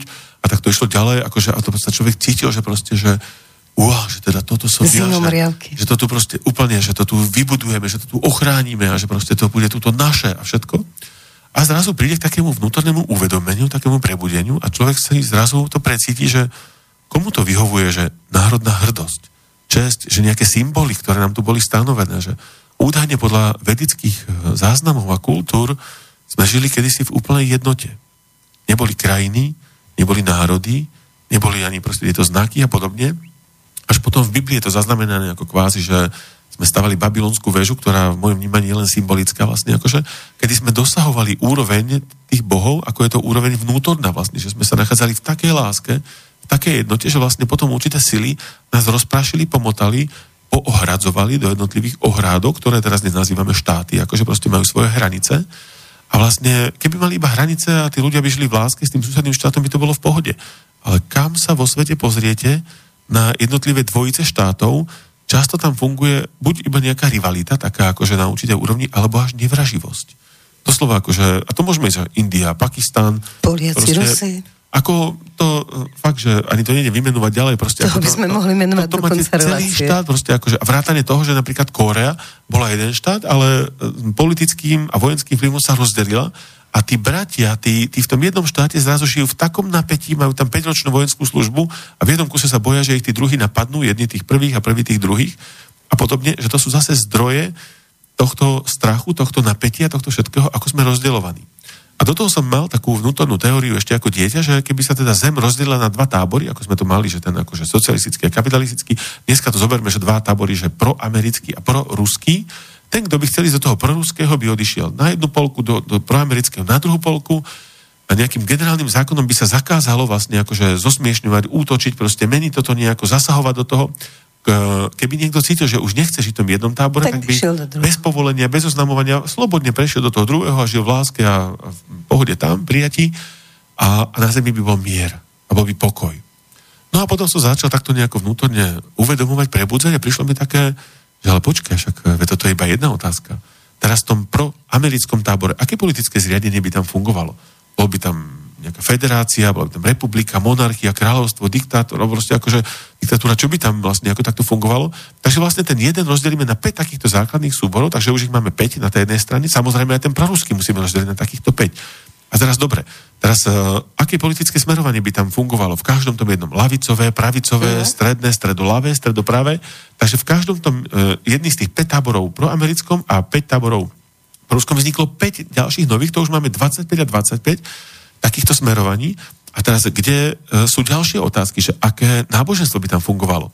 Kresťanstvo, buddhizmus, židovstvo, alebo moslimstvo, alebo každý dom by mal svoje. Alebo hinduizmus, takže vlastne to je 5 hlavných náboženstiev, ale v kresťanstve máme katolíkov, máme protestantov, luteránov, pravoslávnych a tí majú ďalšie podskupiny a ďalšie podskupiny a to sú stovky, to sú tisíce, lebo každý ten jeden proruský, republikánsky, lavicový by musel mať aj kresťanov, katolíkov, aj tých ďalších, ale samozrejme aj pravicový, aj nielen republikánsky, ale aj federatívny, aj taký. A to sa začne deliť. A kde je teraz otázka, že vzťah k verejným financiám, vzťah k utečencom, vzťah k vegetariánstvu, vzťah k školstvu, proste či povinné, dobrovoľné, také liberálne, neviem aké, proste ako toto úplne. A to sa začne členiť a nakoniec, úplne to skrátim a zjednoduším, zistíme, že na to, aby sme žili v pohode, v prijatí, my sme museli žiť každý izolovaný sám so sebou, ale to mnoho ľudí má problém ustať tento pokoj sám akože v tej jednej bytosti, lebo človek má viacero takých nejakých vnútorných foriem a teraz jeden ten aspekt toho bytia chce niečo dosahovať, druhý chce žiť ako v nejakom pokoji, nejakom kľude, nejakom šťastí, len odpočívať a užívať si, tretí zase to chce nejako iné, čo stále hovorím tej jednej osobe. Čiže väčšina ľudí má problém ustáť tento stav vnútorne sám so sebou, kde to ešte so svojím partnerom a jeho takýmito, akože preháňam to, že bytostiami. Ešte s deťmi, so svojimi rodičmi, so susedmi, s kolegami v práci, so šéfami v práci. A to, keď človek ustojí na tejto úrovni, tak potom prichádzajú ďalšie tie pokušenia. A to sú už potom také akože v rámci mesta, v rámci regiónu, ako nejakého v rámci národu, nejaké nadnárodné a podobne, že toho je tak veľa, že až. A ľudia potom, aby si to ochránili, tak potom v tom, ako sme rozdeľovaní, tak sú schopní umierať za národ, za kráľovnu, za našich predkov, proste akože, a čo naši predkovia sú nejak menej hodnotní, alebo sú nejakí iní, ako predkovia maďarskí, alebo nemeckí, alebo nejakí ďalší. Stačí, aby ste vyskočili na mesiac, pozreli sa na našu zem a ukážte mi tam z mesiaca proste akože tých našich predkov, to naše miesto, a to hovorím iba na mesiaci, čo je najbližšie teleso, také pevné od zeme. To v tej knihe rozvádzam takú teóriu, že skúsme opustiť našu slnečnú sústavu a vnímať tú zem, to zrnko prachu, čo tam beží. Skúsme ísť ďalej, tak v takej predstavivosti skúsme opustiť našu mliečnú dráhu, čo je len jedna časť, akože takého prstenca našej galaxie. Skúsme opustiť našu galaxiu, ktorá má miliardu slnk, z toho mnohé sú rádovo niekoľkonásobne väčšie ako slnko, akože niekoľko, myslím, že 100-krát, 1000-krát, miliónkrát väčšie ako naše slnko. A teraz akože vnímame tú galaxiu a pozrajme, kde je to naše slnko, toho tam nenájdeme, v tej miliarde takých hviezd, kde je tá naša slnečná sústava, kde je tá naša zem, kde je ten náš národ, tí naši predkovia. A teraz trošku vyleďme ďalej proste, opustíme náš vesmír, lebo sú teórie, že vesmír je nekonečný, ale sú teórie, že náš vesmír je jedna bublinka a takýchto bubliniek je vo sfére, kde sú hmotné vesmíry veľa, doslova, že tisíce, milióny takýchto vesmírov, tak opustíme toto a opustíme tieto sféry a dostaneme sa do toho absolútna. Tam, kde je ten zdroj, kde je to všetko, kde je tá podstata proste, kde je ten Boh. A teraz z tejto úrovne skúsme si nacítiť tú sféru, tú lóku, kde sú tie vesmíry. Teraz z tejto podstaty, z tejto božskej úrovne, z tohto prazákladu si nacíťme ten náš národ, tú našu krajinu, nacíťme si susednú krajinu, nacíťme si našich predkov, nacíťme si tých susedných predkov, nacíťme si toto celé a potom, keď to, či už sa nám to podarí, alebo nie, poďme hľadať ten náš vesmír. Takže vojdeme do sféry, kde sú tisíce vesmírov, lenže ten vesmír nemá napísané tam na tabulke, že to je náš, tak nájdeme ten náš, takže to chvíľku potrvá, potom ho nájdeme a potom vojdeme do nášho vesmíru, kde je miliarda galaxií, poďme hľadať tú našu galaxiu, potom ju tam proste niekde pohľadáme, neviem podľa čoho, ale teda dobre akože, tak po pamäti. A potom, keď vojdeme do tej našej galaxie, kde je miliarda hviezd, tak nájdeme to naše slnko a potom nájdeme tú našu zem a potom sa znovu poďme baviť o tom, že naša vlast, naša krajina, naši predkovia, a to ešte nehovorím, že v minulom živote som bol možno Ind, alebo Indian, alebo Eskimák, alebo som žil niekde v inej sfére a to platí pre každého z nás. Že vlastne akože v tomto živote som sa narodil v Bratislave a áno, som tuto akože Slovák, mám štátne občianstvo slovenské a je to krásna krajina, úžasná história, predkovia. Problém vzniká, ak sa z toho začneme vyčleňovať, ak si toto považujeme za niečo viac a z pozície tohto, že to je viac, potom pristupujeme k tým ostatným. lenže tí ostatní si tiež myslia, že to je niečo viac a potom vzniká z toho tento boj, toto napätie a to zase spôsobuje strácanie našej životnej sily a to zase formuje to, ako sa v živote máme. Keď ťa počúvam, tak sa vôbec nečudujem, že psychiatri varujú, že narastá počet ľudí duševne chorých. Ale že narastá enormne. No, pustíme si pesničku a pôjdeme ešte k ďalším odhaleniam a potom teda skúste to vydržať. Tomu to nič nepovieš. Zacvičte. A práve ma napadá, len teda hovorím, že to súvisí tým ďalej. Poďme. Že teda to je celý komplex toho a za chvíľočku príjme k tomu riešeniu. To je to, čo stojí za to. If I fell in love with you, would you promise to be true and help me understand? 'Cause I've been in love before and I found that love was more than just holding hands. If I give my heart to you, I must be sure from the very start that you would love me more than her.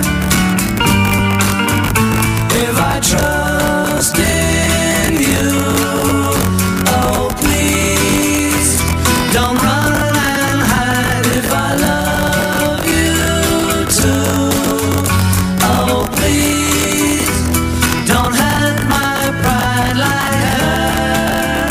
'Cause I couldn't stand the pain and I would be sad if I knew love was in vain. So I hope you see that I would love to love you and that she will cry when she learns we are two.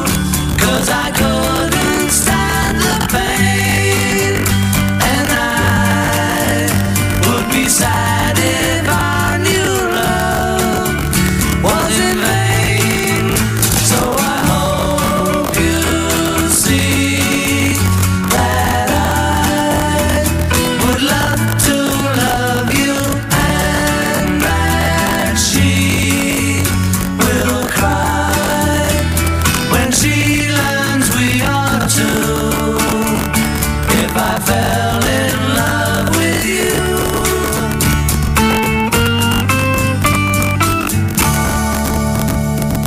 No rozprávame sa, Daniel, o tom, že sme strašení, tak poď nám odhaľovať ďalej pravdy, ku ktorým si prišiel a ktoré sú skutočne závažné a všetci ich asi niekde v srdci tušíme. Len ako si je nám jednoduchšie povedať, čak naučili sme sa to ináč, čo budeš nad tým dúmať, bude chleba lacnejší. Jaroslav Dušek je v tomto veľmi krásna bytosť, ktorá toto všetko popisuje, ako žijeme v určitej takej kolektívnej hypnóze a k tomu, aby tá hypnóza fungovala vlastne ako tak dochádza k určitej výchove vlastne úplne od narodenia, prakticky dokonca ešte už pred tým narodením to dieťatko, tá bytosť vníma všetky tie emócie matky, rodičov, okolia a podobne. A keďže ide o tú energiu životnú v našom živote a pri tom strachu, pri tom napätí, pri tom strese, pri tom, ako sa bojíme, o ňom prichádzame, tak to strašenie je jedna z najsilnejších vecí tohto celého. A v rámci tej knihy sa tiež trošku takto okrajovo tomu venujem.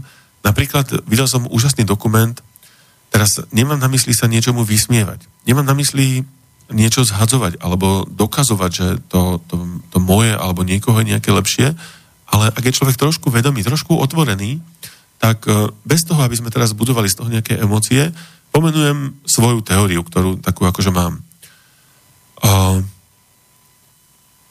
Ježiš ako bytosť nebola vôbec spomínaná v žiadnych literárnych záznamoch, teraz keď to zoberiem z pohľadu nášho letopočtu, od roku minus 100 pred našim letopočtom do roku 400 nášho letopočtu. Žiaden významnejší autor, významnejší dejepisec, významnejší filozof toho obdobia o Ježišovi nenapísal ani riadok. Celý kult okolo Ježiša vzniká niekedy v 5. a 6. storočí, kedy vzniká aj náš letopočet. To nebolo od roku 0. Jasne. Proste, že bol rok 2, alebo to dneska tak akože datujeme, že v ktorom období to bolo. kedy z toho obdobia pochádza aj turínske plátno, z toho nejakého 5. storočia, skoro až 6., do ktorého sa akože Ježiš utrel a podobne. Celý zdroj evanielií vlastne akože tvorí jeden papírusový zvitok, ktorý má asi 7x15 cm. Dokonca tie evanielia, keď niekto si dá tú námahu a naozaj si bude študovať to, čo je dnes z nich popísané, tak oni si tak odporujú, že v jednom sú 4, také tie akože hlavné, lebo pôvodne ich bolo tak cez 20, ale tie 4, to tiež nejaký koncil sa uznesol, že tieto 4 sú tie najsvetejšie, najpravejšie, alebo neviem čo podľa nejakých veci. Tak v tých evanieliách v jednom sa vymenúva 27 predkov Jozefových a v druhom sa ich vymenúva 41. Čo by len tak niekto nedokázal, ani v jednom jedinom predkovi sa tie evanjelia nezhodujú. Pritom akože otázka je vôbec, na čo vymenúvajú Jozefových predkov, keď Jozef akože nebolo otcom toho Ježiša. Že vlastne, ak si nejaké náboženstvo zoberie, tak takýto vykonštruovaný vzor, tak vlastne kto to dneska dokáže, kto to nejako celé s tým začne akože riešiť. Takže tomu vzoru môžeme dať čokoľvek. Môžeme mu dať, že pil víno, môžeme mu dať, že jedol ryby, môžeme mu dať, že povedal toto, zrušil hento, zrušil tamto. Dokonca, a teraz budem úplne, že veľmi tvrdý a priamy, v hinduizme, čo je tiež izmus. Ako proste inšpirujem sa veľa poznaním vlastne z toho, dokonca máme duchovné meno, ktoré akože z tej oblasti, ale nie som hinduista, nie som ani kresťan, nie som ani Slovan, aj keď na druhej strane môžem byť všetko toto, alebo čokoľvek iné. Ale v hinduizme, pre istotu, aby náhodou niekto to nejako takto neriešil, že čo bolo pred 2000 rokmi, čo ešte sa dá trošku dohľadať, tak tam Krišnu datovali do 5000 rokov dozadu. Mm-hmm. A teraz, zostal som vám dlžný jedno malé prirovnanie, čo som mal taký vnem. Predstavte si, že časovú os našej Zeme dáme na milimetrový papier, kde 1 milimeter bude predstavovať 10 000 rokov. Čo myslíte, ako je dlhá naša časová os našej Zeme? No podľa vedcov, a zase tí vedcovia sa líšia, niekto mi povie, že to je toľko alebo hentoľko, no tak to, čo mám naštudované ešte z detstva, tak je naša Zem stará 6 až 7 miliárd rokov. Takže ak táto časová os bude predstavovať, že 1 mm je 10 000 rokov, tak táto časová os nebude ma strápiť, bude dlhá 600 metrov, alebo 700. Ako 6 futbalových ihrisk za sebou. A v tejto časovej osi, ktorá má 600 metrov, tých 6 futbalových ihrisk, sa Atlantída udiala 1,2 mm dozadu, Egypt 5000 rokov, ten vrchol tej civilizácie, sa udial 0,5 mm dozadu, párny stroj vymysleli 0,03 mm dozadu, počítač 0,005 mm dozadu a to, čo tu teraz žijeme, že nejaký smartfón proste, alebo takéto, to je akože teraz. A z tejto pozície my sa učíme v dejepise, že my sme jediné živé bytosti vo vesmíre, že my sme tu jediná civilizácia, proste tam vnímame nejaký Stonehenge, tam pyramídu v Káhire, proste dnes by sme nevedeli najmodernejšími prostriedkami postavať ako toto, a my proste to vnímame však, ako to tu nejako je. Potom sú pyramídy, akože tam v Čiernej hore, proste, čo majú 30 000 rokov, to však ako veď nevadí proste, že a tá Atlantída, nejaká stopa taká duchovná, akože, lebo však nevieme, kde tá Atlantída presne ani exaktne bola, alebo sa o to vedú spory a podobne, nejaká duchovná stopa je 1,2 mm dozadu, kam sa trošku vieme napojiť, trochu vieme dopátrať, na tej 600 metrov dlhej osi. Vážení, na našej Zemi bolo pred nami toľko civilizácií, že to nevieme ani spočítať. V Štiavnických vrchoch, pohorie Sitno, a teda vrch Sitno v Štiavnických vrchoch, ktorý má dnes 1009 metrov, mal kedysi 4000 metrov. To pohorie dôsledku, to geológovia normálne tvrdia, toto sú exaktné veci. To pohorie zvetralo. A to pohorie nezvetralo, že bolo z prachu alebo z piesku, že ho rozfúkalo. To bol normálny vulkanický, proste ako tam andesit, čadič a proste tieto látky, akože. Takže ak sa niekto pýta, že kde sú tie stavby, proste, akože, kde sú tie odkazy týchto, akože, že dneska máme normálne šrob, proste ako v nejakom uholnom sloji, proste na všetko sú vždy nejaké vyvratiteľné dôkazy, že ako to bolo a všeličo, alebo ako to nebolo. Tých civilizácií tu bolo pred nami toľko, že až. A teraz napríklad v samotnom hinduizme sa hovorí o Lordovi Višnu, že vlastne sa inkarnoval na zemi niekoľkokrát v podobe ryby, korytnačky, prasaťa, proste akože, a potom prišiel ako Leo, ako Narasimha, a potom prišiel prvýkrát ako Ráma, to je, že 10 000 rokov dozadu, a potom druhýkrát prišiel ako Krišna, to je, že 5000 rokov dozadu, a teraz sa čaká na jeho návrat, nejakú inkarnáciu, ktorá to tu zachráni, spasí a všetko možné. Mám obrovskú pokoru pred duchovnou silou východu. Mám obrovskú pokoru pred našim zdrojom, pred prírodou, pred vesmírom, pred Bohom, pred týmto všetkým. ale vnútorne netrpím tým, akože nech si každý vytvorí svoju filozofiu, svoje všetko. Si predstavte, že v tých tisícoch civilizácií, alebo stovkách civilizácií, ktoré tu pred nami boli, tam neprišiel žiaden Krišna, žiaden Ráma, nič akože. On sa objavil iba v tejto našej civilizácii, lebo tá je akože super. No a v tom hinduizme to urobili ešte sofistikovanejšie ako kresťania. Oni si ten prvok, ten nosný, vlastne akože antidatovali 5000 rokov dozadu, čo už nedopátra dneska nikto. Ale ja som v tej Indii bol 12 krát. Ja som tam nevidel jednu sochu, jednu malbu, nič o Krišnovi staršie ako nejakých 150 rokov.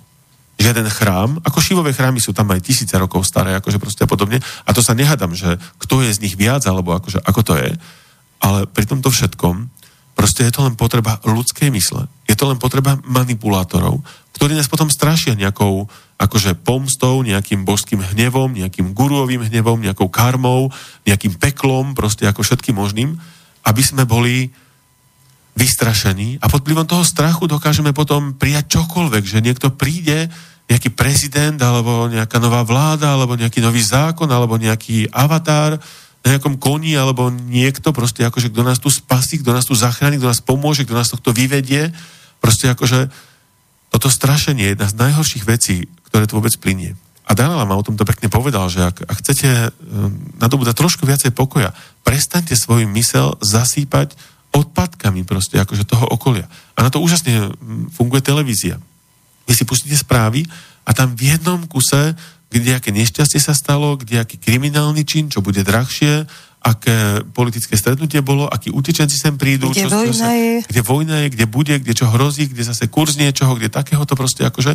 Vy si pustíte nejaký obľúbený seriál alebo film, v tej televízii je problém nájsť niečo a ľuďom hovorím, ak chcete trošku detoxikovať, urobte si takých 10 dní alebo také 2 týždne takého detoxu, ale nie brutálneho, že si zrušíte televíziu, to potom o to viac budete pri nej sedieť. Urobte si detox taký, že budete pozerať programy, z ktorých vládne pokoj. Z ktorých na vás plynie kľud. Alebo nejaká láska, nejaké toto. Na tom krste vlastne knihy, to sa publika tam to celého ozvalo, že to sú aké. A Freddy aj si hovorí, že šláger. Ako nie každý má doma šláger, tak STV2 vysiela do obeda skoro každý deň úžasný program, ktorý tomuto zodpovedá. To je taká živá panoráma. Tam snímajú nejaké lyžařské stredisko alebo nejaký rezort, taký dovolenkový alebo čo, a tam ide hudba, v pozadí toho ukazujú, že je tam koľko stupňová, koľko má voda, koľko vlekov púšťajú a podobne. A keď nie ste doma, nahrajte si to. A keď máte taký abstrakt, že si potrebujete pustiť telku, tak si pustite toto. Tam sa nehádajú, tam nemajú nervy, lebo vy si pustíte bežný seriál, celkom príjemný, pekný seriál, ale tie nervy, ktoré z toho idú, vy to necítite, lebo proste ste zaplnení tými chemikáliami, tým mesom, tým všetkým. Znecitlivení sme, akože. Ale keď to trošku začnete cítiť, tak tie vibrácie naplňajú priestor vášho bývania, vášho bytu, vášho domu, susedovho bytu, susedovho domu a tie ovplyvňujú kolektívne vedomie. A hotáme to pri jedle. Väčšina ľudí večeria pri telke. Non-stop. A teraz, no ja mám k tomuto takú radu, že ja som sa vysmievala všetkým ženám, ktoré pozerali Slaďaky alebo čítali knihy o láske, tá červená knižnica, som sa, že bože, to sú neinteligentné osoby.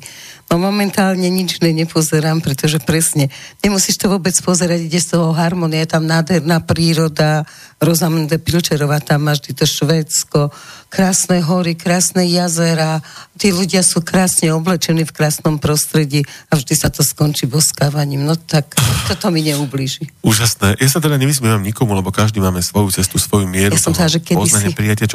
Takto som sa ja vysmieval všeličomu, aj vegetariánom som sa vysmieval kedysi. Aha. Ale ak tu máme poslucháčov, ktorí sú v rovine ako takého vedeckého, exaktného, tak si pozrite diela japonského vedca, sa volal Emoto, a on skúmal štruktúru vody pod elektronovým mikroskopom pod vplyvom rôznych emócií.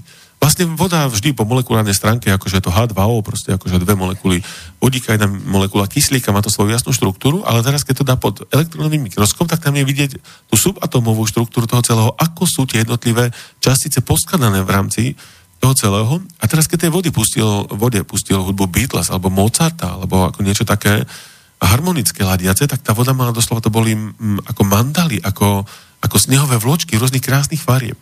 A keď tej vode pustil hudbu treba z metalu, alebo niečo také nesynchronné, také proste, alebo na ňu nakričal, že proste akože nenávidím ťa, zabijem ťa a podobne, tak to boli amorfné čierno, hnedo, šedé, všelijaké takéto proste akože farby amorfné, bez tvare, z hluky, proste kto vie čoho vôbec, akože proste akože.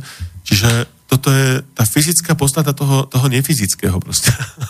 No sú to potom už na úrovni mysle také stavy, že proste chcenie, nechcenie, alebo prijatie, neprijatie. To už mysel proste toto celé prestáva chápať. Keď sa ma ľudia pýtajú, že a odkiaľ to vieš, a kde sú k tomu nejaké linky, zdroje proste, akože, alebo kto to takto vymyslel, alebo čokoľvek. Vedecké dôkazy. Je úžasný český výraz, a ho používa Jardo Dušek, že to je viedení. Že proste to už človek len vníma, to už cíti, to už vie, tomu je z toho proste akože jasné. No a my keď sme takto vlastne akože odstrihnutí od toho napojenia, preto napríklad niekto hovorí, na čo kosti trpať do Indii alebo podobne, aj keď Angličania sa snažili veľmi cieľavedome zlikvidovať, odstrihnúť tú kultúru, takisto ako sa to stalo aj všade inde vo svete, ako tam zatopili proste akože sveté miesta, ktoré sú dnes 50 metrov pod vodou, hlboko v nejakej priehrade. To nehovorím, že Taj Mahal je nejaké sveté miesto, ale len aby sme to vnímali tak, akože z toho bola koniareň a v tých záhradách toho Taj Mahalu tam hrali pólo proste, akože úplne, že absolútna neúcta, nerešpekt. Ten Taj Mahal chceli rozobrať a predať na mramor, len určitá duchovná ochrana toho nejaká. Pretože nemali to vedenie. To nie len, že nemali, oni mali iné vedenie. Napríklad pre mňa, už ako dieťa som povedal takú myšlienku, že vojna má pre mňa pozitívny význam. Ako teraz nemám na mysli pre tých ľudí, ktorí tam umrú, ktorí prídu o blízkych, prídu o nohu, alebo proste o čokoľvek ako takto, ale z pohľadu ľudstva. Vojnu nevymyslel nejaký človek, že teda, že si povie v zmysle, že teda, že ja idem teraz bojovať proti niečomu. Taká fyzická vojna je už len dôsledok celospoločenského vedomia tej krajiny, toho národa, proste akože, a už potom, ako sa volá tá figurka, ktorá to celé vedie proti niekomu, to už akože, to už je úplne jedno, proste akože, tak to bola aj prvá svetová, aj druhá a vôbec akože všetko toto celé, až dokiaľ také niečo nevznikne. Vždy to máme vo svojich rukách. Vždy je časť veci zvrátiť.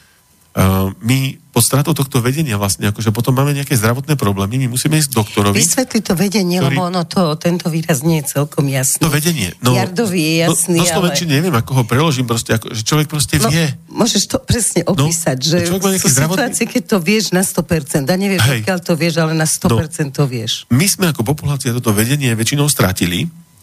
A my sa musíme chodiť pýtať vlastne, akože musíme sa ísť opýtať doktora, že vlastne akože čo nám je. A on teraz vyšetrí akože proste našu krv alebo nejaké také možnosti, ktoré má, použijú tie techniky. A teraz doktor určí to, čo nám je a dokonca aj vlastne rozhodne o našom osude.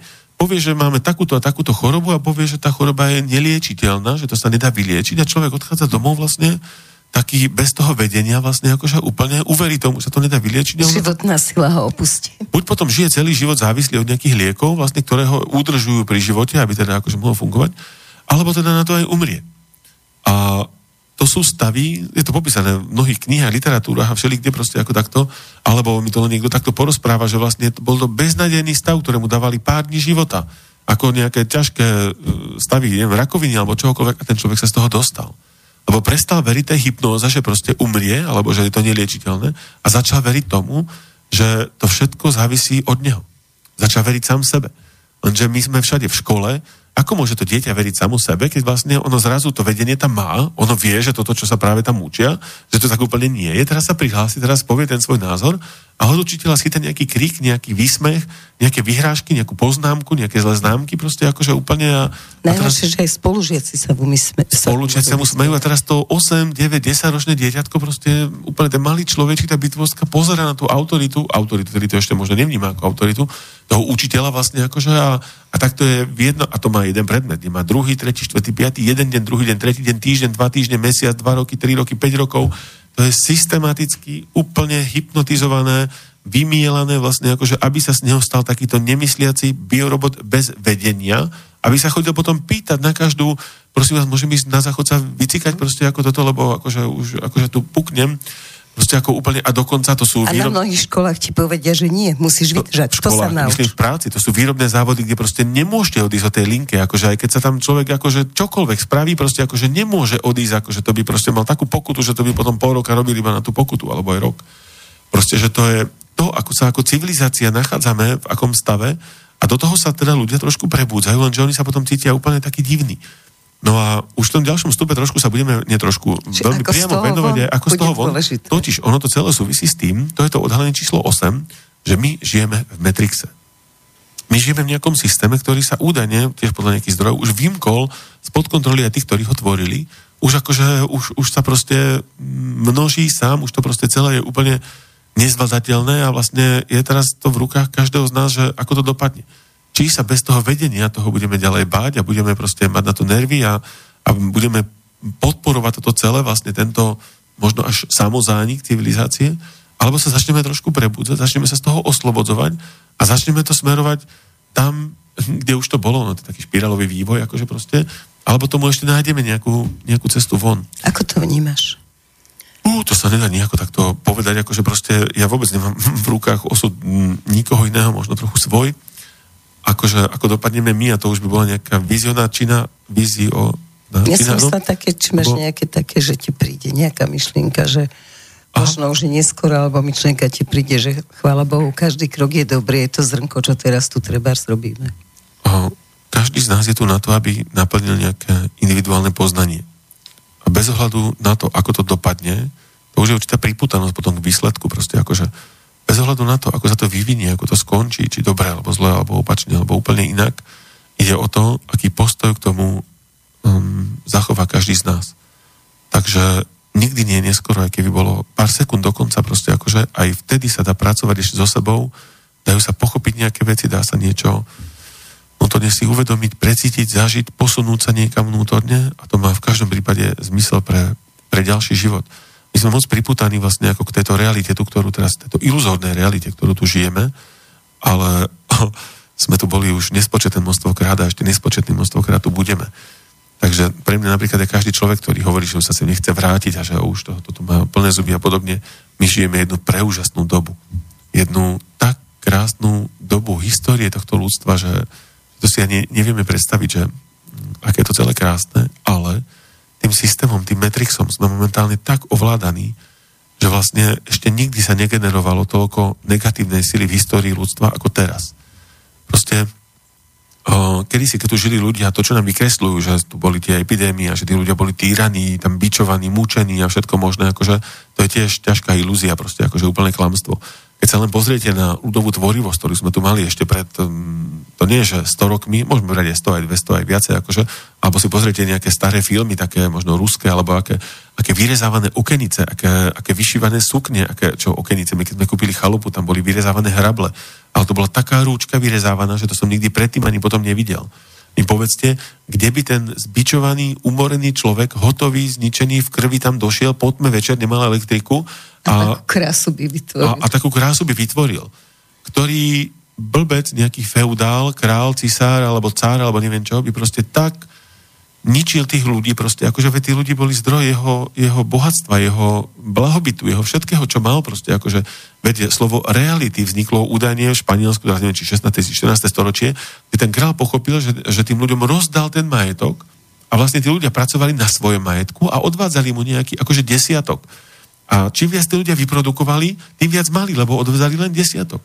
Dneska odozdáme polovicu akože pri mzde, keď ako človek dostane mzdu, potom ideme niekam do hypermarketu, tam odozdáme ďalších 20%, potom si ešte natankujeme to ďalších 50% z toho, čo tu máme akože, a potom ešte zaplatíme nejaké povinné poplatky za televíziu, čo človek doma ani nemá, a proste ešte ako za elektriku, za všetky pripojenia a neviem čo všetko.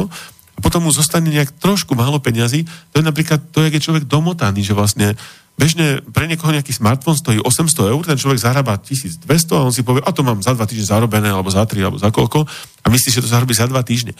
No keby trošku vedel počítať, keby ho trošku uvedomili, tak si spočíta, koľko ho stojí bývanie, koľko ho stojí doprava, ale reálne nie je, že proste si kúpil benzín a akože to mení zimné tematiky, platí poistku, STKčky, nové auto, opravy, proste ako všetko dokopy. Takže keď si to reálne zhodnotí, koľko stojí tá doprava do práce, akože proste koľko stojí jedlo, koľko stojí oblečenie a všetko takéto, tak keď mu na konci mesiaca zostane 100 eur, tak to je frajer. To ekvadorský prezident povedal, to tiež tej knihe a všetko to, čo sa bavíme, akože, a to je len tej záverečnej časti, ináč je úplne krásna, pútavá, cestopisná, inšpiratívna. Ekvadorský prezident povedal, že keď platíte peniazmi, tak si uvedomte, že vy neplatíte peniazmi. Vy platíte životným časom, ktorý miniete na to, aby ste ich zarobili. Takže keď ten smartfón stojí 800 eur, on nestojí 2 týždne práce. On stojí 8 mesiacov ranného vstávania, 8 mesiacov biorobotickej práce, volá, kde tam pri páse, alebo kde to tam je. A za týchto 8 mesiacov vy si kúpite nejaký telefón, ten starý vám funguje, proste akože to by ste ešte mohli používať, ale už teraz je modernejší, nejaký lepší, nejaký iný, nejaký neviem aký. Takže vlastne na takejto báze my fungujeme. Odpojení, od vedenia, od všetkého vlastne ako takto úplne my vlastne nemáme vzťah k svojej práci, k svojej energii, svojmu životu, proste ako ku všetkému. Je to na jednej strane na zaplakanie, na druhej strane tiež každý človek, ktorý sa začne trošku prebúdzať, otvárať, prejde rôznymi štádiami. Štádiami, kedy je z toho veľmi povznesený, štádium, kedy chce presvedčiť všetkých okolo seba, aké je to úžasné, ako tá jeho cesta je tá jediná pravá, najlepšia, neviem aká, vtedy schytáva nejaké neporozumenie a podobne. Štádium potom, keď príde na to, že nie je to možno všetko len tak a proste potom štádium, keď ho to začne tiež trošku to preskúša, pritlačí alebo všeličo, kedy pochybuje o tom celom a proste sa nejako vyvíja, až možno niekedy opúšťa to celé a povie si kašle na celé nejaké také, neviem, meditáciu alebo na čokoľvek, na niekto jogu, niekto čokoľvek. Na tom nezáleží. Každý má svoju cestu, svoju intenzitu, svoju mieru toho, akú energiu znesie. Je na to taký malý príklad tiež, že predstavte si, že sme ako nejaké autíčka, ktoré máme nejaký motoček, nejaké rozvody, proste niekto má 1,5 V, niekto 9 V, niekto 12, 15, niekto 230, niekto, proste každý máme nejaký iný potenciál, iné napätie. A teraz si predstavte, že ste to autíčko, ktoré má tých 9 V a vás pripoja 1,5 V baterkou. No, nepôjdete. Keď vás pripoja 9 V, pôjdete ideálne. Keď vám dajú 12 V, pôjdete veľmi rýchlo, ale to bude na úkor niečoho. A keď vám pripoja na 230, tak v tom momente vyskladujete, zhoríme proste, akože koniec, hotovo. A takto isto funguje aj naša, akože akákoľvek nejaká životná cesta, duchovná prax. Že vlastne každý z nás má svoju mieru, svoju intenzitu, svoj spôsob, ktorý si nájde. Ani samotná meditácia nie je úplne pre každého. Potom sa dejú veci, že človek je vibračne ešte v také nejaké, nazvem to, nemyslím to teraz nejako opovrhovačne, nižšej úrovni, ale svoju duchovnú prax robí niekde niečo načítal, niekde niečo zažil, počul, niekto ho niekam zobral, proste ako tam zažije nejaké vyššie duchovné stavy, lenže to nie je v súlade s jeho vibráciou, s jeho mierou. A to potom to človeka rozhodí, potom mu psychika kolabuje, potom proste mu z toho prepne, alebo potom je z toho celý zúfalý, alebo taký proste akože nič nie je pre všetkých. Ani žiadna strava, ani žiadne nejaké takéto duchovné praktiky, ani to prebudzanie životnej sily, proste tiež to má nejaké svoje zásady. A dáme si pesničku tiež a v ďalšom vstupe ideme už tým krásnym veciam, čo s týmto sa dá robiť, ako z toho von, ako nájsť stavy, pocity, cestu, kedy vlastne je to v podstate jedno, aké tu máme politické zriadenie. Je to jedno, ako toto celé sa deje, my si budeme hľadieť. Napriek tomu ešte dám jednu otázku, aj keď si to krásne odmodeloval a ja ťa milujem, pretože pri tebe nikdy nie je žiadna práca, ani sa netreba dopredu pripravovať, lebo aj tak ty to tu nás vládneš všetko, ale teraz je móda vo svete také, že sú kaučovia, alebo teda tréneri šťastia. A ty si hovorila, že nič nie je pre všetkých, ale oni to majú založené na tom, že keď chceš byť šťastný, tak musíš byť minimálne každý deň sa hýbať, musíš ísť do prírody, musíš byť proste v niečom zelenom, musíš sa okúpať v nejakej vode, aby si sa očistil. Čiže taká zmes tohoto celého by mohla pomôcť aj tým, ktorí k tomu šťastiu až tak neinklinujú, ktorí sú stále nahnevaní. Určite. Ono presne o tom to je dobré, však v podstate je to jedno, že to bude po pesničke, či pred pesničkou, alebo kedy. Alfou a omegou vôbec šťastie alebo čokoľvek je dosahovanie harmónie. Každý máme túto harmóniu trošku inak nastavenú. Harmónie našej bytosti. Naša bytosť sa skladá z tela, z mysle a duše. My sa o naše teličko staráme niekto trošku viac nejaký oblast, kremikujeme si ho, natierame, proste krmíme ho, chodíme s ním spať a podobne, keď aj tam sú určité medzery, ktoré sa dajú, dýchame s ním proste a všetko možné. Športujeme s ním a tak rozhýbávame ho. Tak o telo máme primeranú starostlivosť, to je fajn. Naša myseľ sa v našich podmienkach rozvinula absolútne moc. Proste všetko chceme poznať, všetko chceme mať pod kontrolou, všetkému chceme rozumieť, potom všetko si hneď privlastňujeme za vlastné a potom sa o to bojíme, potom o to bojujeme, potom si to strážime a trpíme, keď nám to niekto neuznáva, alebo nás... no toho je proste obrovský moc. My práve tú myseľ potrebujeme trošičku stíšiť. A potom je tu naša dušička, ako niečo takéto hlbšie, tá podstata, ten zdroj v nás, ktorý si málo z nás vôbec uvedomuje. Tiež som patril veľmi dlho k nim, ale to je to podstatné. to potrebujeme rozvinúť, tomu potrebujeme venovať trošku tú pozornosť. Lenže ono sa to nerozvinie v nás, pokiaľ nesplníme tie základné kroky na tej základnej úrovni toho tela. Takže tam mnoho ľudí robí chybu, že začnú proste nejakú veľkú duchovnú prax, začnú niekde chodiť na nejaké sväté miesta, začnú robiť nejaké energetické techniky, alebo mentálne, alebo neviem aké, ale pokiaľ nemá dostatočne človek pohybné svoje telo, tak vlastne mu to nefunguje. Preto je vlastne prebudzanie tej životnej sily pre ľudí tak náročné a tak odradzujúce, lebo to, keď chcem vedieť behať, tak začnem trénovať beh a za chvíľu budem dobrý v behu. Keď proste takto funguje väčšina našich vecí. Ale táto životná sila takto nefunguje. Tam treba splniť určité morálne predpoklady, určité etické, treba začať trošku správnejšie dýchať, treba sa trošku rozpohybovať svoje telo. Tak, poďme na pesničku. Dobre. Aby si to mohol rozviesť, lebo to naozaj nie je málo. Áno, to bude trošku ešte. Ďakujem, super. Is there anybody going to listen to my story? All about the girl who came to stay. She's the kind of girl you want so much it makes you sorry. Still you don't regret a single day. Ah, girl.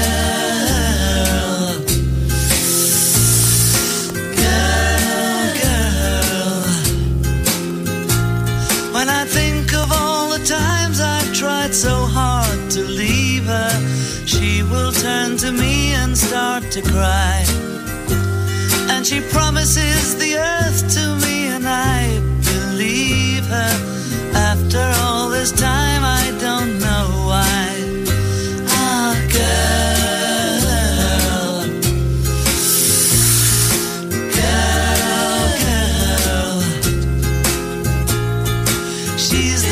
The girl who puts you down when friends are there, you feel a fool.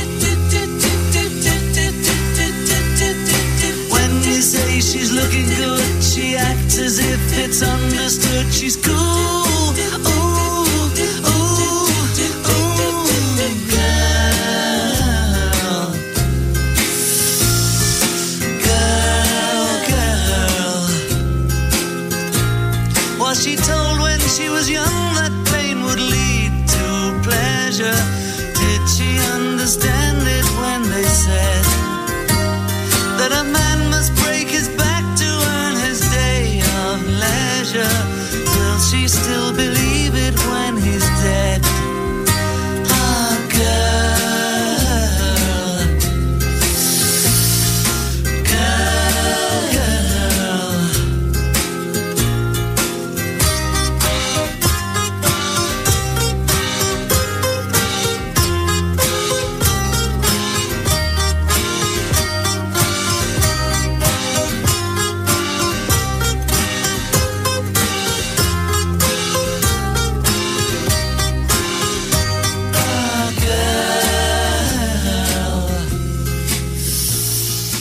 No tak poďme teraz k tomu, že všetko, čo sme povedali, podpisujeme, je 100% pravda, ale teraz čo s tým? Si hovoril, že strach nás oberá o silu, o životnú energiu, no ale potrebovali by sme naozaj vedieť a vraví, že všetko nie je pre všetkých, čiže aspoň tak zásadne a základne vedieť, že keď pochopíme, že teda tieto veci sú takto, tak ako sa z nich vyhrabať? Aspoň troška. Aspoň k tomu priemerne šťastnému životu. Je jeden termín, ktorému sa aj tá kniha Cesta k prameňu dosť venuje, a to je prebudenie. Prvá časť sa volá Spánok a tam popisujem ten starý život, proste ako ten, kedy mi záležalo na tom, čo si ľudia o mne myslia, alebo na tom, čo dosiahnem, alebo na nejakom kariérovom úspechu, však to je to isté. Podobne potom prichádza prebudzanie, kedy mi tie veci pomaly prestali dávať zmysel, keď sa človek pýta, že prečo je toto tak, alebo na čo to vlastne slúži, alebo toto je zmysel bytia vôbec toho, že som tu a tak ďalej. Potom príde ďalšia časť, to som nazval už prebudenie, to už ako pri tých návštevách tých Himalaj a takých tých duchovných miest a takom vnútornom vyvíjaní sa a podobne. A táto časť, o ktorej sa teda večer tu bavíme, je časť odhalenie. A tým 9. odhalením je vlastne to, že je z toho cesta von. Tá tkvie práve v tom prebudení. Prebudení svojej životnej sily. My ako ľudia to máme veľmi zatvorené, vlastne priškrtené, dalo by sa to obrazne vyjadriť, že pustené len na maličký zlomok, nejaké časti, nejaké percentičko a vďaka tomu vôbec, že tá životná sila v nás prúdi, vôbec žijeme. A ona v nás prúdi trošku v závislosti od toho, ako máme pohybné alebo energeticky priechodné svoje telo. Človek, ak sa nevie poriadne predkloniť, aby sa treba s dlaňami, keď má vystreté kolena, aby sa dlaňami dotkol zeme. Totiž to súvisí trošku s chrbticou a tak a priamo v chrbtici je najdôležitejšia energetická dráha tela a okolo chrbtice je tu ďalšie dve druhé najdôležitejšie dráhy a práve v ohybnosti chrbtice tkvie náš fyziologický vek, naše fyzické zdravie. A mnoho ľudí sa upne len na nejakú jednu oblasť bytia, napríklad iba na stravu. Viete, že zdravá strava, že je alfou a omegou všetkého, tak je obrovsky dôležitá, je obrovsky podstatná, dokáže veľa toho zmeniť a na druhej strane nemusí zmeniť vôbec nič. Proste samotná strava sú ľudia, ktorí jedia absolútne zdravo, akože z pohľadu ich vnímania, tak úplne, že fakt, že maximálne ako sa dá. Napriek tomu sú každú chvíľu chorí, napriek tomu trpia nejakými aj stálými problémami, exémami alebo nejakými inými vecami a podobne. Napriek tomu majú nejaké psychózy, sú v živote zúfali proste akože a podobne, že ako zase ako nič nie je pre všetkých, tak poviem, ani v ničom netkvie všetko. Že budem sa len na stravu a budem sa, a už sa budem mať krásny, už som šťastný, už všetko super. Niekto sa utkvie alebo úplne iba na pohyb. Dosiahne úžasnú ovládateľnosť tela, ale to je všetko. Možno ešte má dobre potom tie nejaké energetické kanáliky v tele, že sú priechodné a podobne, ale dosiahol len dobrú ovládateľnosť tela, alebo výbornú, alebo vynikajúcu. Ale vnútorne, ako človek, to, čo z neho cítite, to, čo z neho vyžaruje, to, ako sa on cíti, skutočne, ako sa cíti, to nemusí byť nič moc. Takže tú životnú energiu, tú podstatu, to oslobodenie sa od týchto vonkajších vplyvov začneme dosahovať tedy, keď sa pustíme do tohto komplexne. Keď začneme správnejšie dýchať, keď sa začneme správnejšie hýbať. A to nemám na mysli, že skočíte na 2 hodiny na bicykel, ako Sagan a teraz budete tu proste akože ako človek zleze z bicykla a celý je stvrdnutý, stanulý, zdravnatelý, proste akože neurobí si žiaden stretching, žiadne nejaké jogové cvičenia a podobne a myslí si, že koľko spravil pre svoje zdravie, no možno niečo urobil a možno si ešte viacej ublížil. Vlastne, keď si predstavíme takú myšlienku, že na tento život máme predpísaný počet svojich nádychov a výdychov a pri tom fyzickom športe vlastne akože dýchame ďaleko rýchlejšie, tak akože si ľahko z toho vyvodíme, že vlastne si trošičku skrácujeme ten svoj život. Aj keď akože áno, cievny systém je v napätí, srdce pracuje, proste všetko to je z pohľadu tohto akože super. Veď žijeme v dualite, takže často má tá stránka také dva pohľady, dve veci na to. Takže správne sa hýbať znamená vytvárať určitý, nazývam to, že 3D pohyb. Poviem to po slovensky, tanec. Proste hýbať sa naraz. Naraz zapájať do pohybu nohy, boky, brucho, celý trub, ruky, proste akože hlavu. Doslova sa vlníte vlastne. Či už si pustíte hudbu, alebo nie, na tom nezáleží. Ale predstavte si, že sa 3 minúty takto vlníte vlastne, ako úplne, že niekto akčnejšie, niekto zase tak jemnejšie, plynulejšie, pomalejšie, proste a každý ako to cíti. A proste zapájeme celé telo vlastne ako do pohybu a to obrovsky silná energizácia vlastne, akože keď si je predstavíte niekde, keď sa dobre vytancujete, ako sa cítite úplne, že wow, že to bolo super. Ako je dôležité, aby tá hudba bola trošku harmonická, aby to nebolo niečo zase proste akože metal. Strojové, alebo áno, niečo takéto zase to vibračne pôsobí nás, ale keď neviete pri inom tancovať, tak si pustite, čo chcete. No a takže človek trošku komplexnejšie dýcha, trošku sa takto rozpohybováva.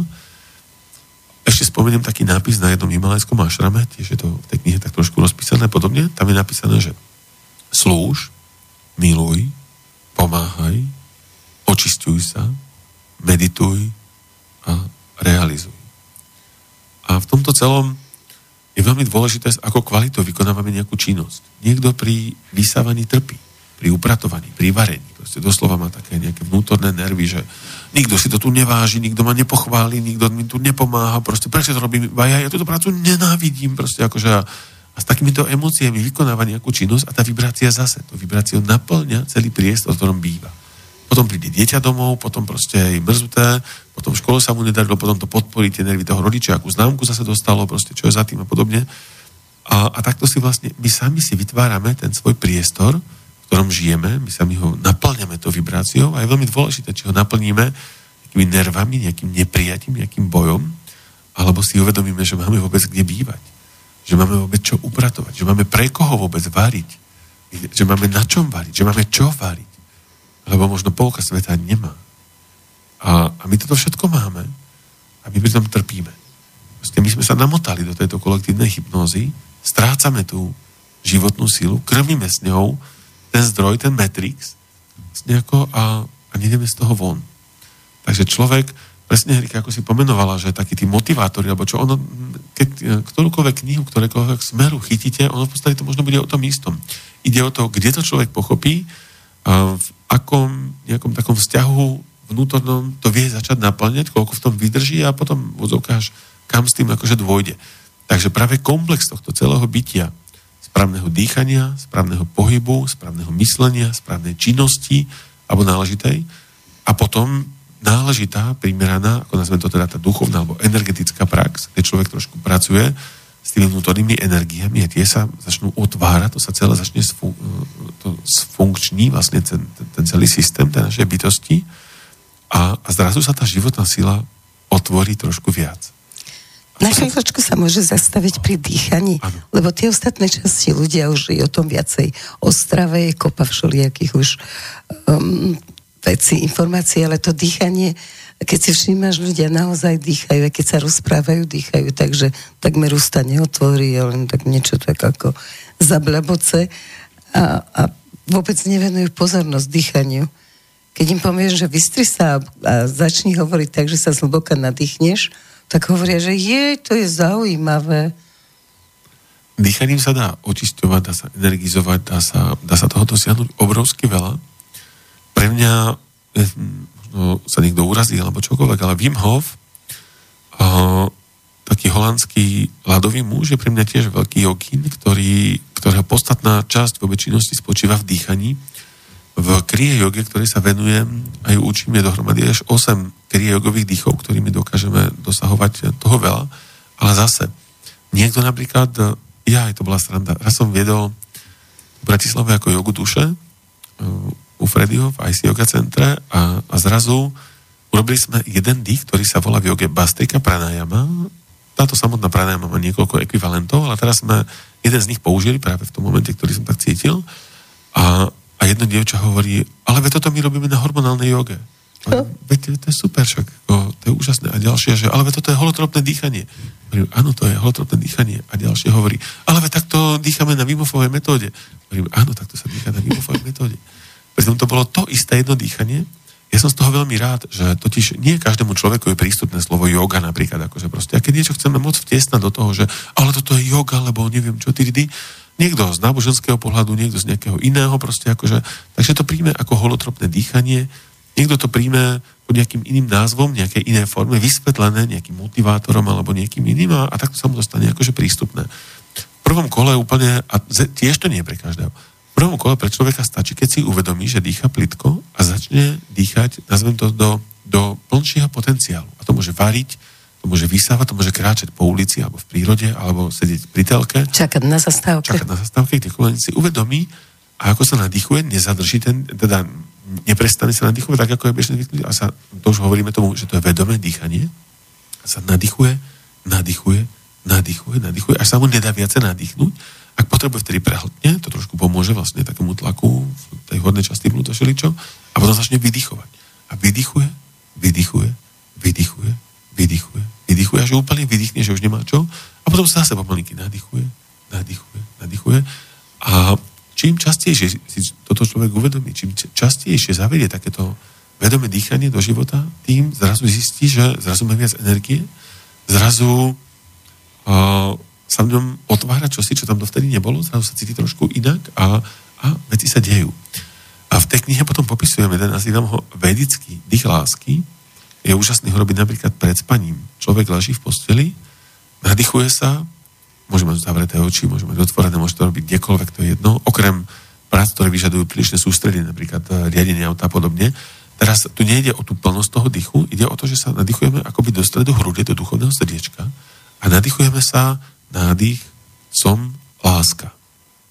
Čiže toto si mentálne hovoríme, ten nádych prebieha, čiže manželský partner leží niekde vedľa, proste vôbec nevie, že my robíme teraz nejaký vedecký dých lásky, nejakú kriya jogu, nejaké takéto veci, akože nadýchneme sa, som láska. A teraz príde k takému veľmi dôležitému momentu, precítime túto lásku v sebe. Každý podľa toho, ako to cíti. Niekto ako svetlo, niekto ako teplo, niekto ako nejakú vnútornú vznešenosť, nejakú jemnosť, proste akože nejakú vibráciu. To precítime, môžeme to nechať rozplynúť po tele, z duchovného srdiečka do hrude, do celého telička, môžeme to vyžiariť do celej izby, alebo do celého vesmíru, proste akože každý podľa toho, ako má tú energiu, ako cíti, čím viac tejto lásky vyžiaríme, tým viac sa nás znovu prebudí, podporí, tam plynie a von vydýchneme, že milujem. Je to veľmi jednoduché. Nádych som láska, precítenie a vydých von milujem. A takto dýchate v takomto nejakom stave, mysel sa tomu bráni, mysel tam rieši niečo, že ale veď akože toľko dneska toto tam bolo večer v noci, zajtra nestíhaš, toto máš, túto, tento ti nedal, neurobil, neviem čo, nie, nádych som láska, precítenie a výdych milujem. A takto v takéto emócii zaspíte. Tá kvalita spánku má úplne iný rozmer, inú vibráciu, iný rozsah. A ráno, keď sa zobudíte, Ježišmar, Remeška, my chodili do školy, toto, tam, toto. Nie, nádych som láska. Precítenie a výdych milujem. Takto sa 3-krát predýchate, párkrát, 3 minútky sa predýchate, vstanete, zobudíte dieťatko, vstáva, ideme do škôlky, alebo proste niečo. Úplne iná kvalita dňa. Kedykoľvek cez deň sa vám takéto niečo navodí, že ste trošku rozvibrovaní. Nádych som láska, výdych milujem. Jednoduché ako facka, nič za to nemusíte platiť. A je to prvý krok ku šťastiu. Veľmi výrazný krok. Tie ozajstné techniky sú veľmi jednoduché. Ako žiadne nejaké tieto, nemusíte sa to platiť stovky eur alebo tisícky proste, ako toto úplne, že dokážete ich obdržať úplne, ale dôležité je, nestačí ich vedieť, nestačí ich poznať. Treba ich vykonávať. A keď ich vykonávate s náležitým precítením, to sa začne vo vás otvárať viac a viac a viac. A zrazu zistíte, že už nemusíte si večer vypiť, že stačí sa chvíľočku predýchať a cítite sa podobne. Nemusíte zjesť toľko mesa, proste akože už vám stačí raz za deň, neskôr vám stačí raz za 2 dní, za 3, raz za týždeň, alebo raz za čas, proste ako takto, keď bude taký čas a zvyšok odľahčujete tú stravu, pôjdete na nejaký kurtík, niečo si načítate trošku, že ako nahradíte aj tie chute, aj tie po stránke dietetickej tie látky, akože toho zloženia vnútorného, toho všetkého a krásne dokážete fungovať. Naše deti sú vegetariánmi tiež nejakých 5-7 rokov, proste ako úplne sa zdravo vyvíjajú, všetko majú v poriadku, bez toho, aby proste sme príjmali toto celé a vytvárali ďalšie nejaké také utrpenie v tom kolektívnom vedomí a v tom všetkom celom. Moja vegetariánska dcera porodila deti tiež ako vegetariánka a stále jej lekári hovorili, že nebudú zdravé a neviem čo, úplne ako rybičky a neboli chorí. Ešte, že tomu neuverila vlastne tej... No veď to je to šťastie. U nás niekto sa dá na takúto stravu a v tom momente je úplný des proste v celom okolí a tie projekcie a to všetko. Len je ťažké lekárom neuveriť. To je to, vieš, akože u nás sú lekári obrovská autorita. No a keď sme odpojení a keď sme takýto vlastne celý zhypnotizovaní a dopletení a všetko, tak potom to je ľahké manipulovať. Ešte na sekundu napríklad, nedávno som uveril na sociálnej sieti taký status akože k našej prezidentke. Mne tá bytosť tej Zuzky je fakt celkom sympatická, akože milá dáma, ktorá proste má cit, jemnosť, venuje sa trošku aj nejakej meditácii a takže akože je úplne fajn. Ale keď si človek pozrie trošku pozadie toho celého, ak to už akože nejako vnútorne cíti, že čo ten konkrétny politik dosiahol vo svojom živote, že aké má zázemie, akú má rodinu, kým bol, čo dosiahol vlastne, akože, že všade máme nič,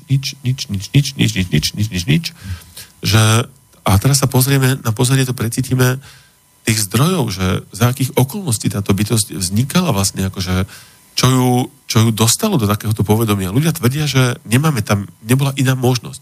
No tá možnosť tam bola. Lenže keďže sa tými ostatnými kandidátmi nestoja takéto peniaze, nestoja takéto sily. Reklama. To klamanie. Tak tá bytosť dosiahla potom zvoliteľnosť 0, niekoľko percent, alebo 1, to už teda taký trošku, že teda ako, že do toho investovali a podobne.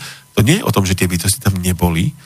To je o to, že tie, ktoré nám boli ponúkané, boli tlačené silou týchto peňazí, tejto energie oligarchov, či už národných alebo nadnárodných, to už tam potom prebiehajú také nejaké súboj, no a teraz vyhral nadnárodný, akože, tak teda akože fajn, lenže ten nadnárodný oligarcha tie peniaze tam nedal proste pre modré oči alebo pre blondiavé vlasy, on ich tam dal, pretože teraz toho politika ovláda.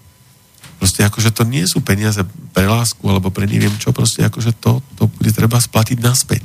A to sa potom splatí vo výdavkoch na armádu, to potom preto my kupujeme takú techniku a zvyšujeme svoje výdavky vlastne ako na toto celé.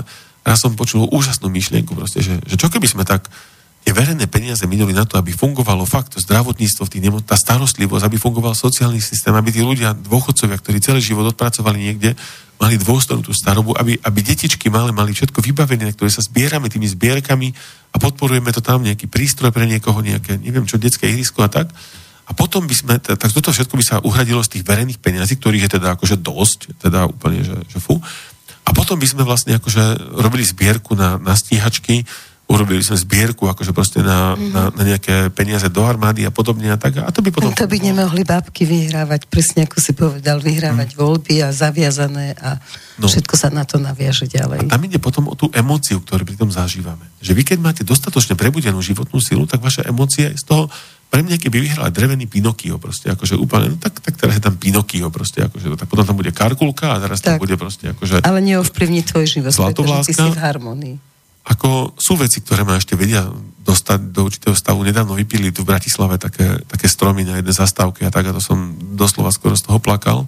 Len tak, roky sa tam viedli nejaké spory o to, že proste, že tam zavadzajú, že tam proste neviem čo. A teraz, keď sa zem otepluje, keď vlastne akože každý strom má zmysel, ja som ich v živote vysadil proste možno 150 alebo ešte viacej, ja stále ich vysádzam a každý kúsok miesta sa snažím zaplniť ďalším stromom, proste udržuje vlahu, vytvára tieň, prostredie pre baktérie, pre hmyz, pre vtáčikov, proste akože vytvára dýchateľný vzduch pre nás, akože absorbuje kopec častíc, ktoré nám vadia a podobne. Akože ale to je možno tiež jedna z častí toho, že ako byť šťastný, že urobiť niečo len tak. To je to slúž, milé pomáhaj. Áno, že človek zrazu cíti, to sa v ňom otvorí taká sila, že vlastne zrazu chce byť prospešný pre druhých. A to ma baví úplne, keď idem okolo odpadkového koša niekde pri hypermarkete a zoberiem tam tie 3, 4, 5 odpadkov a teraz ľudia na mňa pozerajú to zdesene, lebo vidia, že nie som zamestnanec, možno vyzerám jak polobezdomovec, ale to je jedno. Ale zrazu niečo to v nich zanechá. Nejaký pocit, že ten pán išiel okolo, nikto ho nenútil, nikto ho neprosil, nikto mu za to nič nedá a on len tak tam niečo pozbieral a pritom tie odpadky tam nevadia. V Indii sú také odpadky, že tam tých 5 papierikov je úplne jedno. Ale teraz ide o ten samotný akt, o prejavenie takej toho dobra, tej lásky vlastne akože k tomu celému. A ešte prepáčte, to si neodpustím, aj keď možno už nebude pesnička. Nevadí, že dobro nikdy nepôjde bojovať proti zlu. Dobro nebojuje, hej? Dobro nebojuje. A dobro nevníma ani zlo. Dobro je len dobro. Je na to taký malý vtip, aby sme si to dobre zapamätali, že... Takže ja sa vrátim k pani prezidentke, takže slogan, ktorý mala volebný, že postavme sa zlu, asi nejde od dobra. Asi veľmi úplne až tak nie, aj keď ono nakoniec je všetko dobro. Ale takto si tak odporuje vzájomne, ale je taký na to malý vtip a týmto možno aj zakončíme, že keď príde k vám lož, tak zaklope na dvere a povie: dobrý deň, ja som pravda. Všetko, čo vám poviem, je pravda. Prišla som vám pomôcť, lebo ja som pravda. Mne záleží na vašom dobre a s tým zlom zatočíme. A toto je ešte kopec ďalších kecov. A keď k vám príde pravda, tak zaklope na dvere, vy otvoríte a pravda povie: dobrý deň. Takže takto to asi funguje v našom živote. Je k tomu ešte množstvo ďalších prípadov. Tam je to, že vieš, proste keď vojde, vieš, že vošla a nerozmýšľaš nad tým. Ona vie, nemusí hovoriť nič. Áno. Je také africké porekadlo, že never človeku, ktorý musí povedať mnohými slovami jednoduchú vec. To by som potom aj sebe nemohol veriť, ale teda... Ale ty nehovoríš jednoduché veci, ty hovoríš veľa vecí. Niekedy sa to aj zamotávam. Ja si myslím, že dnes sme dali dosť informácií na rozmýšľanie, dosť informácií na napojenie sa, možno na zmenu života, možno len na to, aby niekto prikyvoval a povedal, že viem to, tak aj ja zodvihnem možno pri tom koši ten pohárik padnutý. To môže byť čomkoľvek, to niekto zorganizuje, niečo pre deti, pre seba, pre susedov, proste akože... Napečie koláče a dá susedom, aj to sa mi stalo a bolo to nádherné. Úžasné, alebo nahádža chlebík starý do rieky, proste tam už papajú rybičky, žubrienky, alebo nejaké vožky, či blžky, alebo čo proste akože... To môže byť v drobnostiach, to nemusia byť nejaké veľké veci, že pošlete 1,000 eur niekam, alebo proste zachránite niekoho. Kedy si sme zahrali v škole na Timura a jeho družinu a nosili sme babičkám rožky a mliečko a to bolo vtedy také heslo na škole, že urob každý deň dobrý skutok. Takže urobme každý deň dobrý skutok. Úžasné. Možno nás to pohne k šťastiu. Ti veľmi pekne ďakujem za návštevu. Ďakujem aj za pozvanie. Bolo to naozaj, myslím si, že nasýtený roztok. Inak to nechcem nazvať, takže kniha je cesta. To, čo sme hovorili, je vlastne cesta k prameňu, tvoja nová kniha a je to životná cesta hľadača pravdy. Želám vám všetkým krásnu dobrú noc a krásny týždeň. Ďakujem. Táto relácia vznikla za podpory dobrovoľných príspevkov našich poslucháčov. I ty sa k nim môžeš pridať. Viac informácií nájdeš na www.slobodnyvysielac.sk. Ďakujeme.